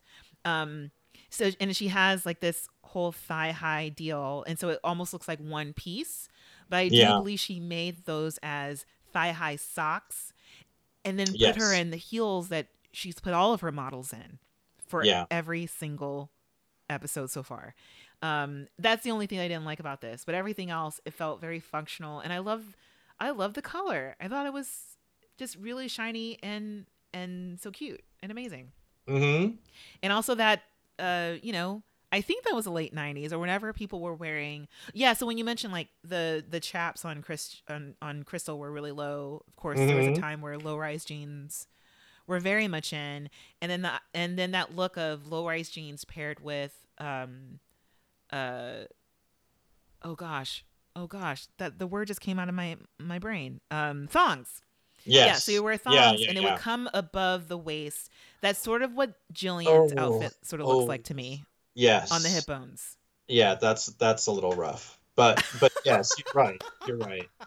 But I think that I think that what works about it is that the knee-high socks are a little sort of Alice in Wonderland-ish. Mm-hmm. So the thing about her being like athletic but also girl next door, Mm-hmm. it actually manages to be sort of functional and kind of demure at the same time. Yes.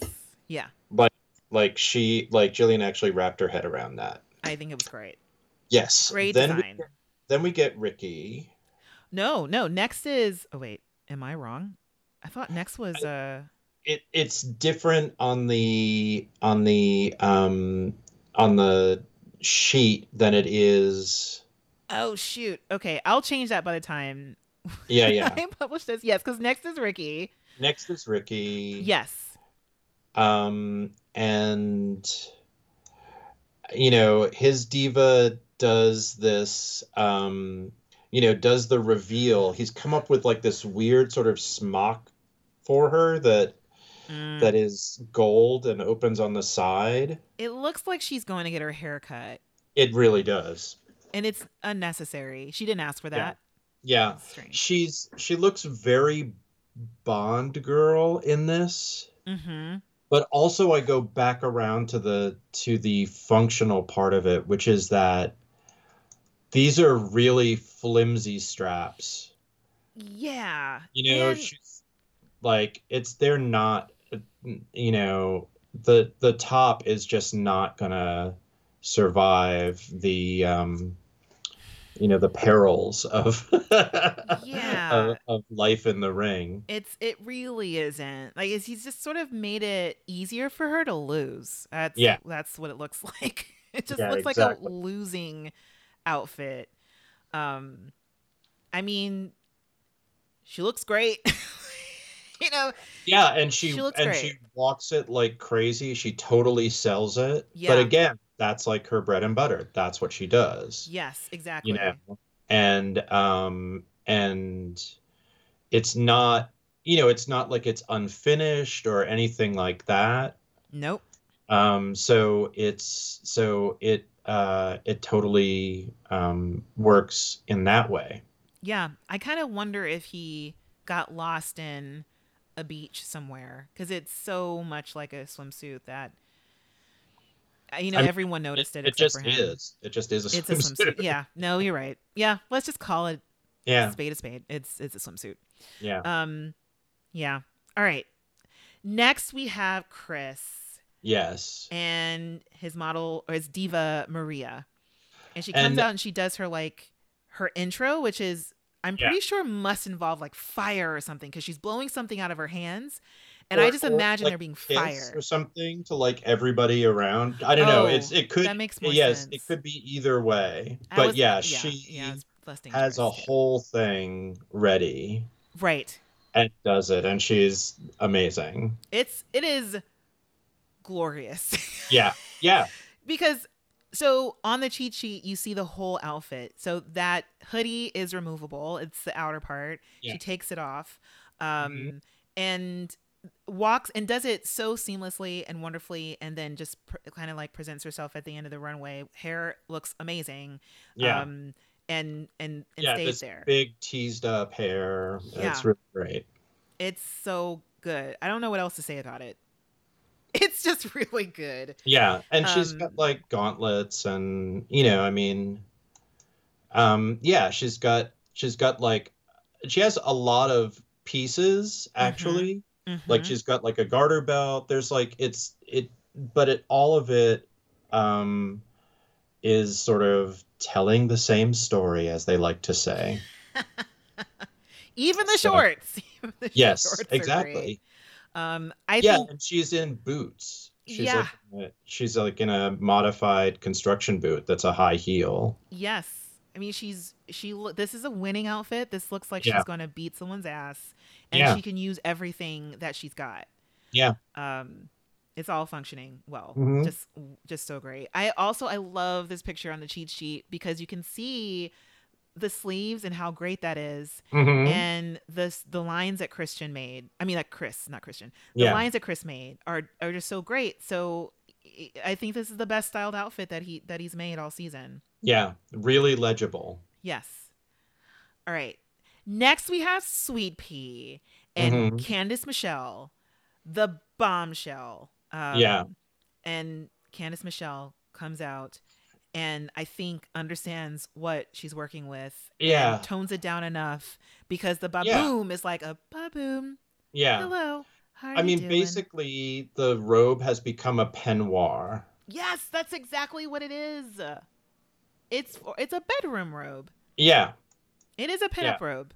It is. yeah, Yeah, again, uh, no snaps. There's a little tie, and the compromise.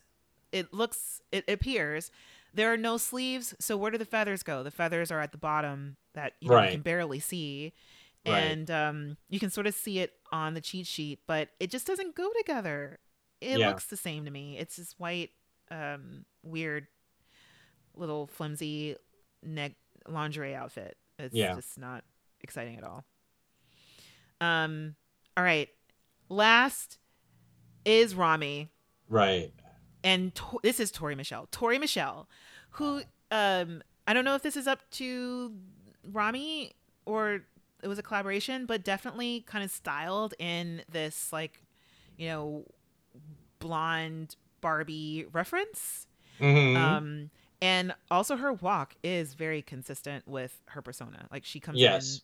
bouncing down, Very and bouncy. yeah, even she has a reveal. Like all of them like have like little Yeah, reveals. he's made her a weird like skater skirt, Yeah. which is really, um, really irritating. Like Because it's just one more it's thing. just a myth. Yeah, it's such a miss. I Um, because I kind of after this, especially since she was last, I really thought about Brandon Maxwell in this one because I was like, gosh, another reveal. uh, Like, why? Why do we have another one of these that reveals the worst parts of it? Because before that, you don't have any, mostly the glitter. It's covering up all the parts that I think are terrible about this outfit. Um, and then you reveal it, and there you go. You've got like more glitter and more strappy straps. yeah. It's just real bad. So, um, all right. So I think we're done with this. Hmm. Any thoughts? Nope. I think we're clear. They bring him out. They bring him out for judging. Yes. And they leave them all out because there are only 6 Yeah. designers left. We're almost to the end. So all of them So get to go. top three, bottom three. Yes. So the obvious high scoring designers, it's Hmm. Christian, Jillian, and Chris. Chris. And then the other 3 are, Yeah. clearly, And and yeah. we learn that evidently one of the worst. Well, we learned two things through this judging process. One, that Richie Rich really, really wants Michael Kors to notice him. Please explain. I didn't notice this. There's at least two times where Richie leans over and is like, "I agree with Michael." Oh, Like, yes, I was going to say blah blah blah blah blah. you know what? Like, I wonder if, because this also reminds me of Zach Posen. I kind of wonder if the two of them were perhaps going up for a similar role, or if they're trying to get in on something. I don't know. It just it you're how you describing that. That's what I picked up when Zach Posen was a guest judge. I mean, or we could just say it in another way, which is that if your business closes at the end of 2008, Yeah. in the middle of 2008, you kind of have an inkling. Yes. Yeah. So, so, Yeah. Like, yeah. Again, so let's just say it. there's like I think they are trying to build brand share right in the middle of this. Yes. But anyway, so yes, there's a lot of like currying Michael's favor. We also learned that one of Michael's dirty words, like we know that mother of the bride is one of the worst things that can be said. But evidently disco also is like something that Michael has nothing but disdain for. Really? He says it two times. He's like, "Oh, she's really, yeah, but she's like disco Barbie. Right. Like she's like she's like disco pinup at the mall." Wow. Or Yeah. it's like he's like there's two times that he uses the word disco as a pejorative. He's like, "Oh, okay, well, Which I I think is guess so somebody fascinating. didn't get picked to dance much in the 70s." It's like I never like to go to the disco. Ugh. Are you Right. kidding me? Yeah. I mean, because he opened this up because the designers kind of hinted in their talking heads, I'm pretty sure prompted by a producer, asking them, what do you think the judges will think when they see the divas come out? And we have Michael Kors because they start with Jillian. Michael's like, okay, let me pull a sweet pea because listen, I am so a fish out of water here. I feel like the Pope at a sex club. Like I just am so. I'm like you're saying Pope at a sex club. It's like that also that Yeah. disqualifies you from feeling like the Pope at a sex club. And Yeah. so, which is like, yeah. Are you saying that this reminds you of the time that you went to the sex Exactly. club as the Pope? Is that what's going on here? the Pope doesn't know that there are sex clubs, and I Yeah. don't think the Pope would ever walk into anything that would remotely be anywhere near a sex club, perhaps. Like, Yeah. just, I feel like, and also, if you're there long enough to be uncomfortable, then it's like you're there. I mean, You're in there. yeah. Also, in the Vatican, they just call them the Swiss guards. So it's not like, I mean, anyway. Moving on. It's called the College of Cardinals. So yes, but I just love that demure little thing from Michael Kors, because it's like, listen. But I kind of thought that his feedback was there, pretty spot on. Because, they all love Jillian's, and again, just kind of pointed out what was so great about it. And the, Heatherette really, really loves the booty shorts after Michael Kors asked the diva to turn around. It's like, yeah, like, Michael Kors, I love those booty shorts. And then I guess Heatherette was like, I just call them both Heatherette. I can't. I think that's fine. Okay. Yeah. Hopefully. It's just the two of them talking about this in a way that Heatherette Dumb and Heatherette D. Yeah.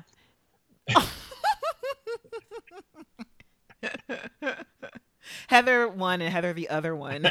Yeah. Heatherette one and Heatherette the other one. Yeah, it's just Heatherette in my notes. Yeah. Okay. So, anything about Jillian before we move to Rami? Nope. All right. So I just Rami stood out to me. They ask. On this they one. do ask the question about is anything going anywhere?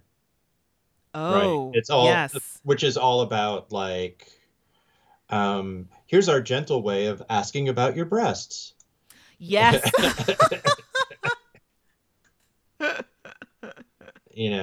Yeah, it's like, is anything out of place? And it's like, wow, interesting way of noting functionality of clothes, right?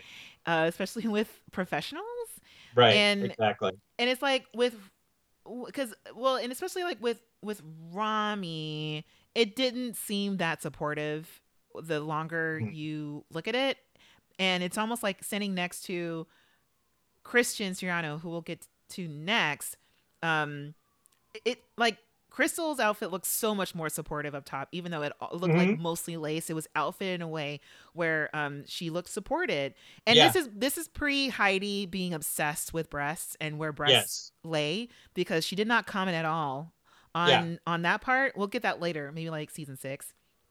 But Rami was clearly uncomfortable because so we've known long enough, and I've noticed that there's a tell for Rami where he turns sideways, like profile to the judges, and crosses his arms and touches his mouth a lot, as if he's like having a sophisticated conversation with the garment at a gallery or something. Yes. It's just so clear, and it's just, but also I love that Michael Kors kind of called him out on interpreting it as like, well, she's Barbie, and but with an edge, or like I think he was like with some sex appeal, and and can we also just for a second like look at the ridiculous embellishment that Rami is like that there's there's like fringe on one side and rhinestones on the other, like fringe on one breast and rhinestones on the other. Yeah. And this sort of chenille strap that is like wrapped around her waist a couple of times. That does like nothing. It's a loser outfit. Yeah. They would rip that off of her. Yeah, it's absurd. Yeah.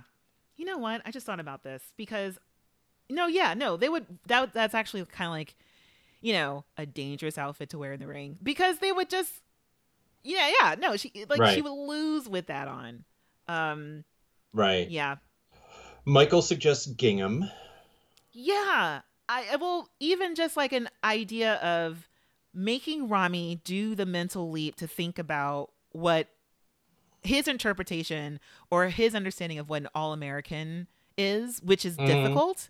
And even going from his own perspective of being in America and not something that I think we typically think about this cliche or even this idea, what WWE is selling about a cliche about the girl next door, typically white, typically blonde, typically of a certain, size, conventionally attractive, blah, blah, blah. Well, to go to the 1960s TV references, it's Emmylou on the Beverly Hillbillies. Right. Like that's what Michael's thinking about. Yes, in her Daisy Dukes, looking like Jessica Simpson. yeah, exactly. Yeah, and it's kind of like any reference would and also in thinking about being cliche, it's almost like, again, this is more costume. So you have every right to be a little bit more cliche, and we'll get to it later. Like if you have someone who's willing to go there and who's willing to play along, then just play. So but Rami did not. Right. And then also we sort of hear the most that we hear out of Nina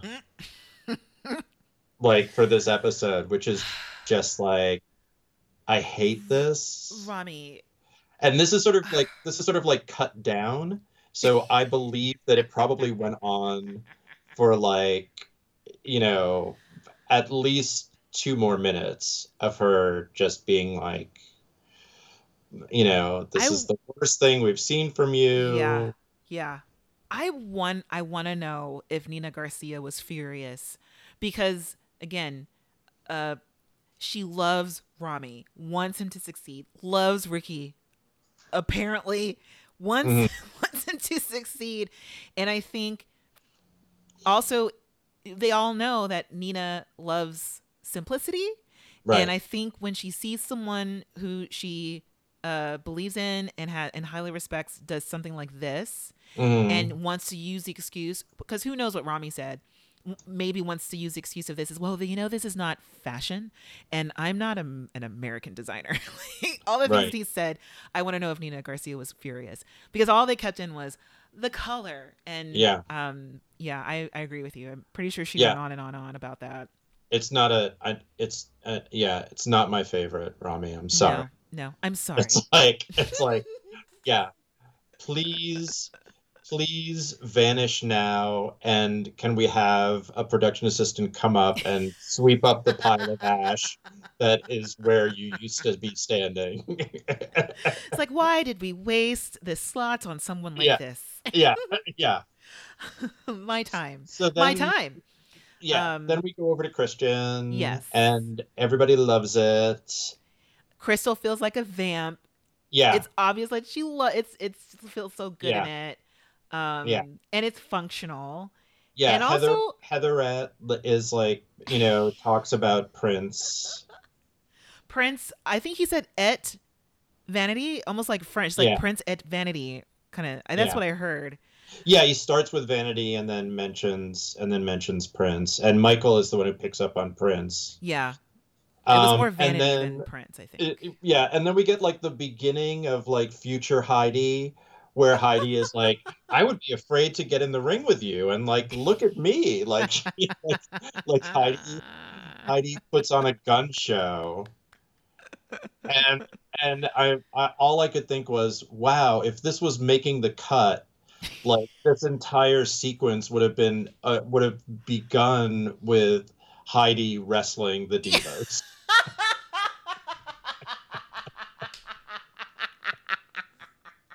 or wrestling Tim.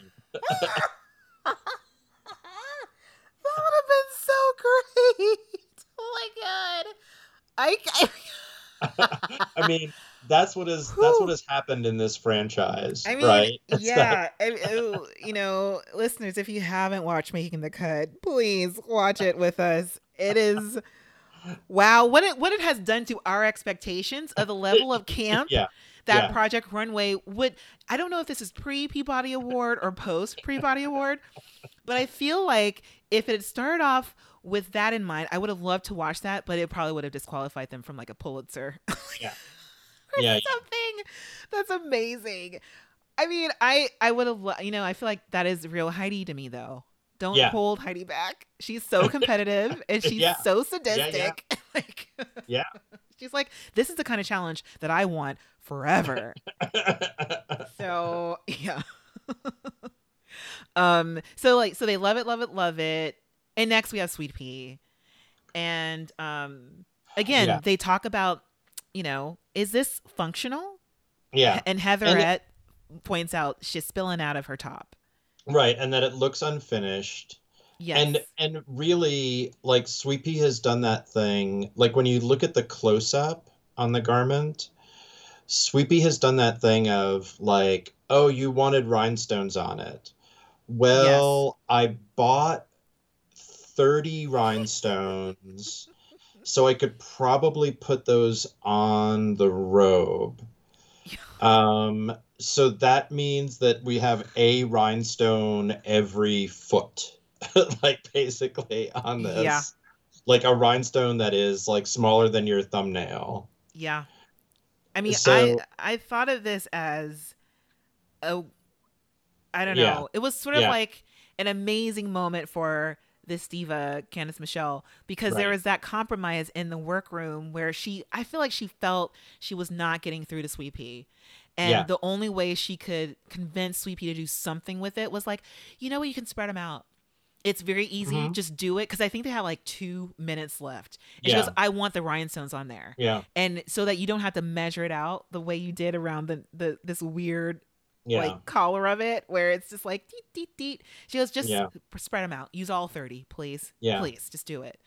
I don't know. Such restraint on Yeah. Candice Michelle's part. I could feel it. And then, well, and yes, but Heidi, God bless her, smells blood in the water and does this whole thing like, I'm not seeing like happy on, and she's making this circling motion. I'm like, Yes. what? Like on your face. Mm-hmm. And so Candice Michelle kind of like talks about it, Yes. Yeah. and what it is. And the truth is that like this would not read past the second row. No. It's like it would not read at the back of an arena. It didn't read to the judges' chairs. Like, Yeah, it just- and Heidi says something really really smart, which is that like, oh, you're like a queen. Yes. and this is where I made the note, like somehow they were quickly after this somebody says the word superhero. Yes, Heatherette. And I'm like, if that had been said at the beginning of the challenge, if those two words had been used at the beginning of the challenge, Mm-hmm. it would have clarified things so much for these designers. Yeah. Yeah. Like Chris gets it because that's what Chris does. Mm-hmm. And Christian ends up getting it. And Jillian is like sort of lucks into it. It's like, oh, yeah, she did like actually design like a superhero costume. Yes. But if those words like superhero and queen had actually been used, I think rather than the word diva, it's like, oh, that's a much clearer design brief, right? Interesting. Yeah, because those are the words that they always use whenever they're making garments for athletes. Always. Right. Typically it's an Olympic athlete. Yes. And it's an easier go at that because, we think about Olympians as ultra humans anyway. And they're also, in a way, ultra human. They were doing ultra human things when you walked into the ring. And yeah, no, Heatherette said that. Nayland, Heatherette. Yeah. Yeah. They figured it out. But but yeah, the superhero. I mean, which is interesting because earlier on in the episode, Tim keeps using the term Wonder Woman as a pejorative. Oh, interesting. Because I felt, I didn't catch Right? that. Because Yeah. remember he picks up the gold that Ricky is picking up, and it's like, well, it's very Wonder Woman, Yeah. You and know, it's like, and that's confusing because I saw that as him referring to it as don't make her a cape. She's not a right. comic book hero, but But she's a hero. Wonder Woman doesn't have a cape, and Right. actually, it's like both Wonder Woman and Superman, like their original costumes were based on wrestler costumes. Yeah. Hmm. So Like why not give her a cape then? Make it or or functional. or whatever, but it's like, Right. but that's who like if you're trying to answer the question, who's your girl? Right. She's a Right. queen, she's a superhero, Yes. she's larger than life, she Yeah. and that's what and that's what like Sweet Pea got hung up on, is that she did not design for larger than life. No. Wow. Hmm. Yeah, it's like words mean things. Yeah. And they're very, Yeah. I feel like it helps me to be a little like hold up a little bit on Sweet Pea, especially since we've seen, we've been through her enough episodes. This is episode 10.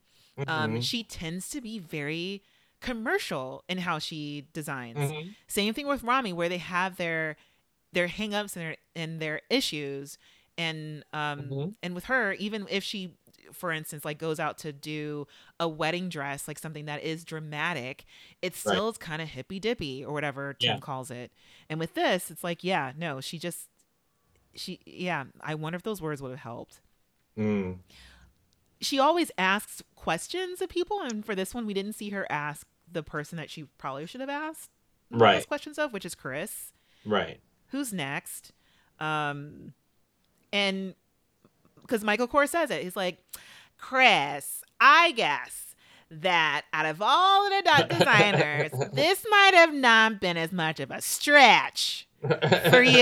And I was like, got stretch in there, spandex Yep. house, hashtag.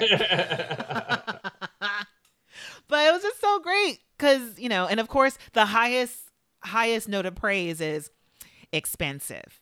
It looks expensive. How could you make Yes. something so expensive from Spandex House? So Yeah. yeah.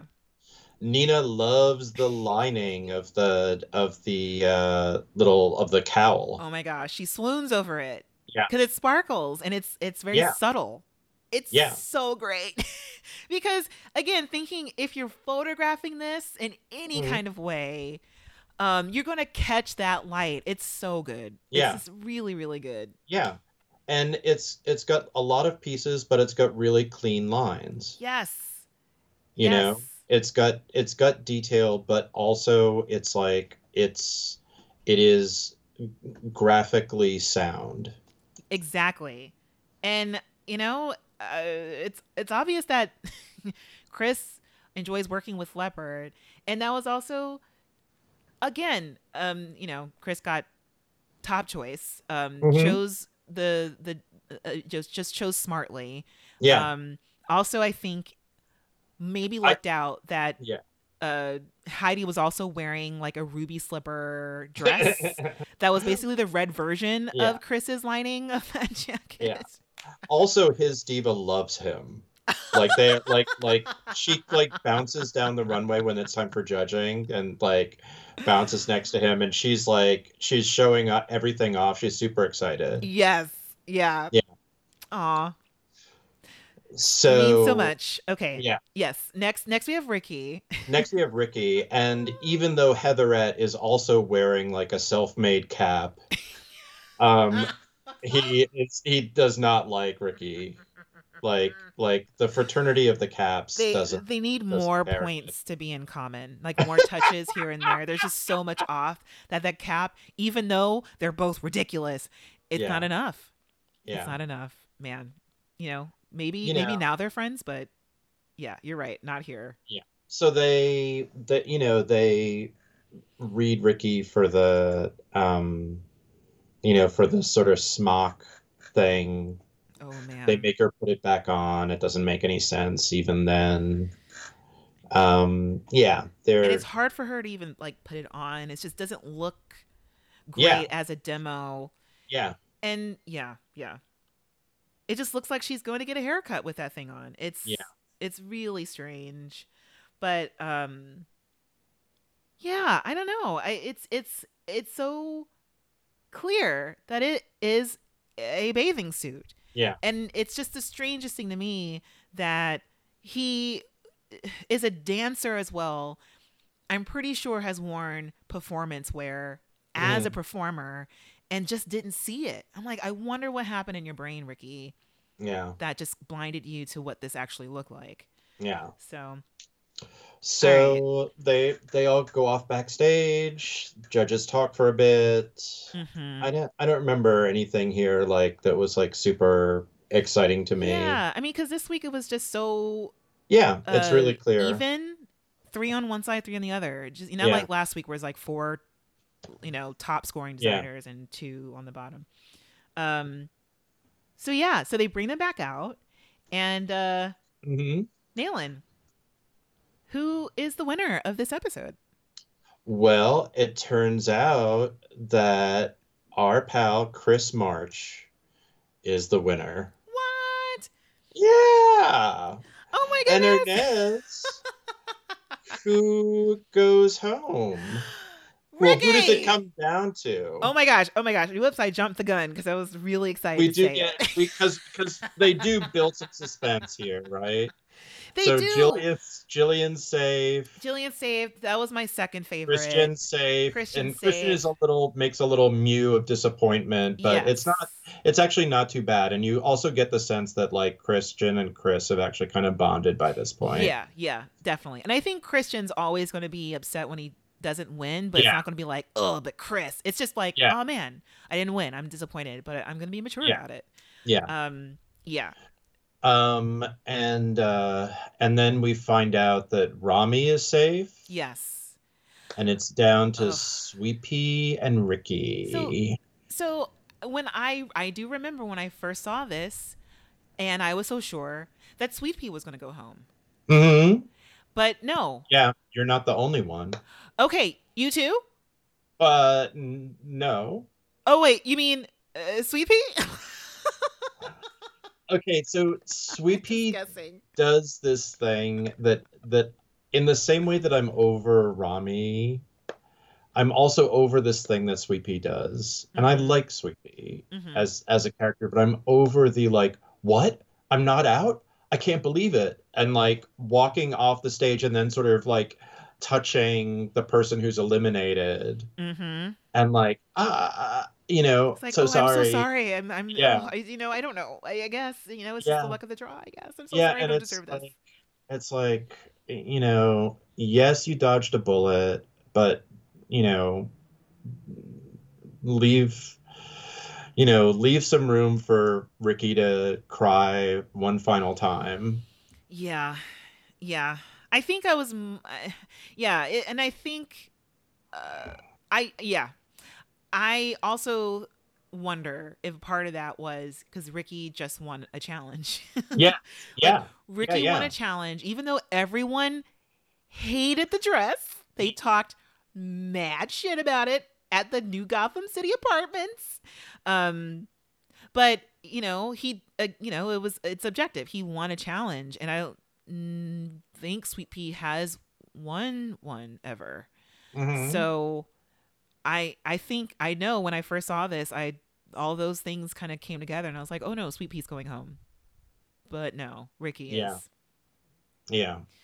So yeah, I do think that Ricky was shocked, but Hmm. on his exit interview says to the camera producer that he'll take away a Hmm. stronger sense of self, Hmm. and he's learned not to fear what others think, Yes.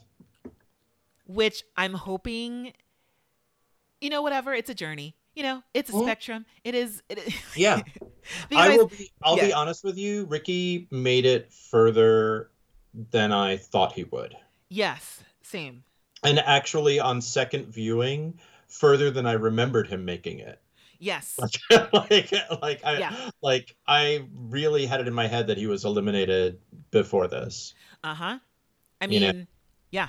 It was just sort of like an in and out roller coaster of self-esteem. Like, there's like the roller coaster named self-esteem, like the Colossus at Magic Mountain. No, it's called the roller coaster is not Colossus, it's self-esteem. Yeah. Because I think that's also why I didn't think about him that much with the season, because it was just such a like a mind thing that he was going through on his own. So yeah. Well, that brings us to the end of this episode 10.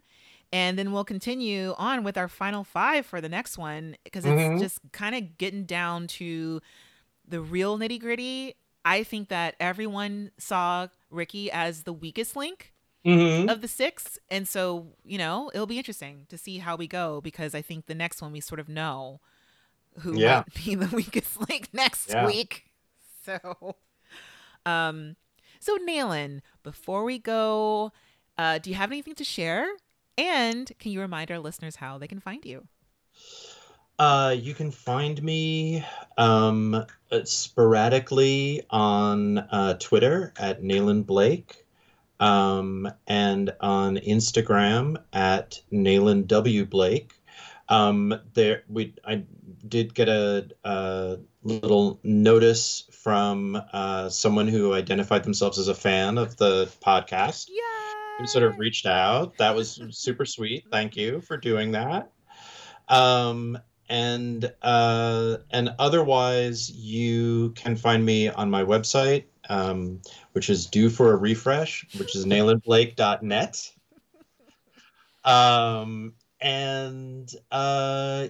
In terms of sharing things, a little less than 2 months from when this is going up, my exhibition, No Wrong Holes, 30 Years of Nayland Blake, will be opening at the MIT List Center in Cambridge, Massachusetts. So this is the chance for all of you East Coast folks to be able to see, to see the work. We're not clear yet exactly how they're going to manage attendance and whether or not people will have to book in advance or how that will all go. But it will be opening there and running through February. Oh my gosh. So I really hope that you get to see it. So exciting. And Ernez? Yes. Well, how can people find you? Everyone can find me at Ernez on all of the social mediums, HERNEASE. And also would love to share with you I'm in the spotlight on lensculture.com. Fantastic. A wonderful article written by mutual friend, mutual colleague, Liz Sales, who is another ICP Bard, MFA alum, who is just an amazing writer, amazing photographer, an amazing person, just like all the amazings, really and a great brilliant educator as well. Yes. And so Liz wrote a feature about my work. It's up on Lens Culture. It just went live. So I'll be posting about that on social mediums, but you can go there too. And of course, I'll link all of these things in our show notes so you can learn more about our work as artists. It's just so great. Anyway, I'm really proud of Liz, and I'm so happy that she chose to feature me. Just really grateful. And also for the show notes, I tracked down a video on YouTube of a match between Tori and Dawn Marie fighting Mae Young and the Fabulous Moolah. Oh my gosh, that's from amazing. 2004. So I put the link in the chat for you, Ernez, and if you can include it in the show notes. Yeah, it's in the show notes. It's in there. It's in there. And I'll be watching it as well. The show notes are also for me. Just kidding. All right. Thank you so much, Neelan.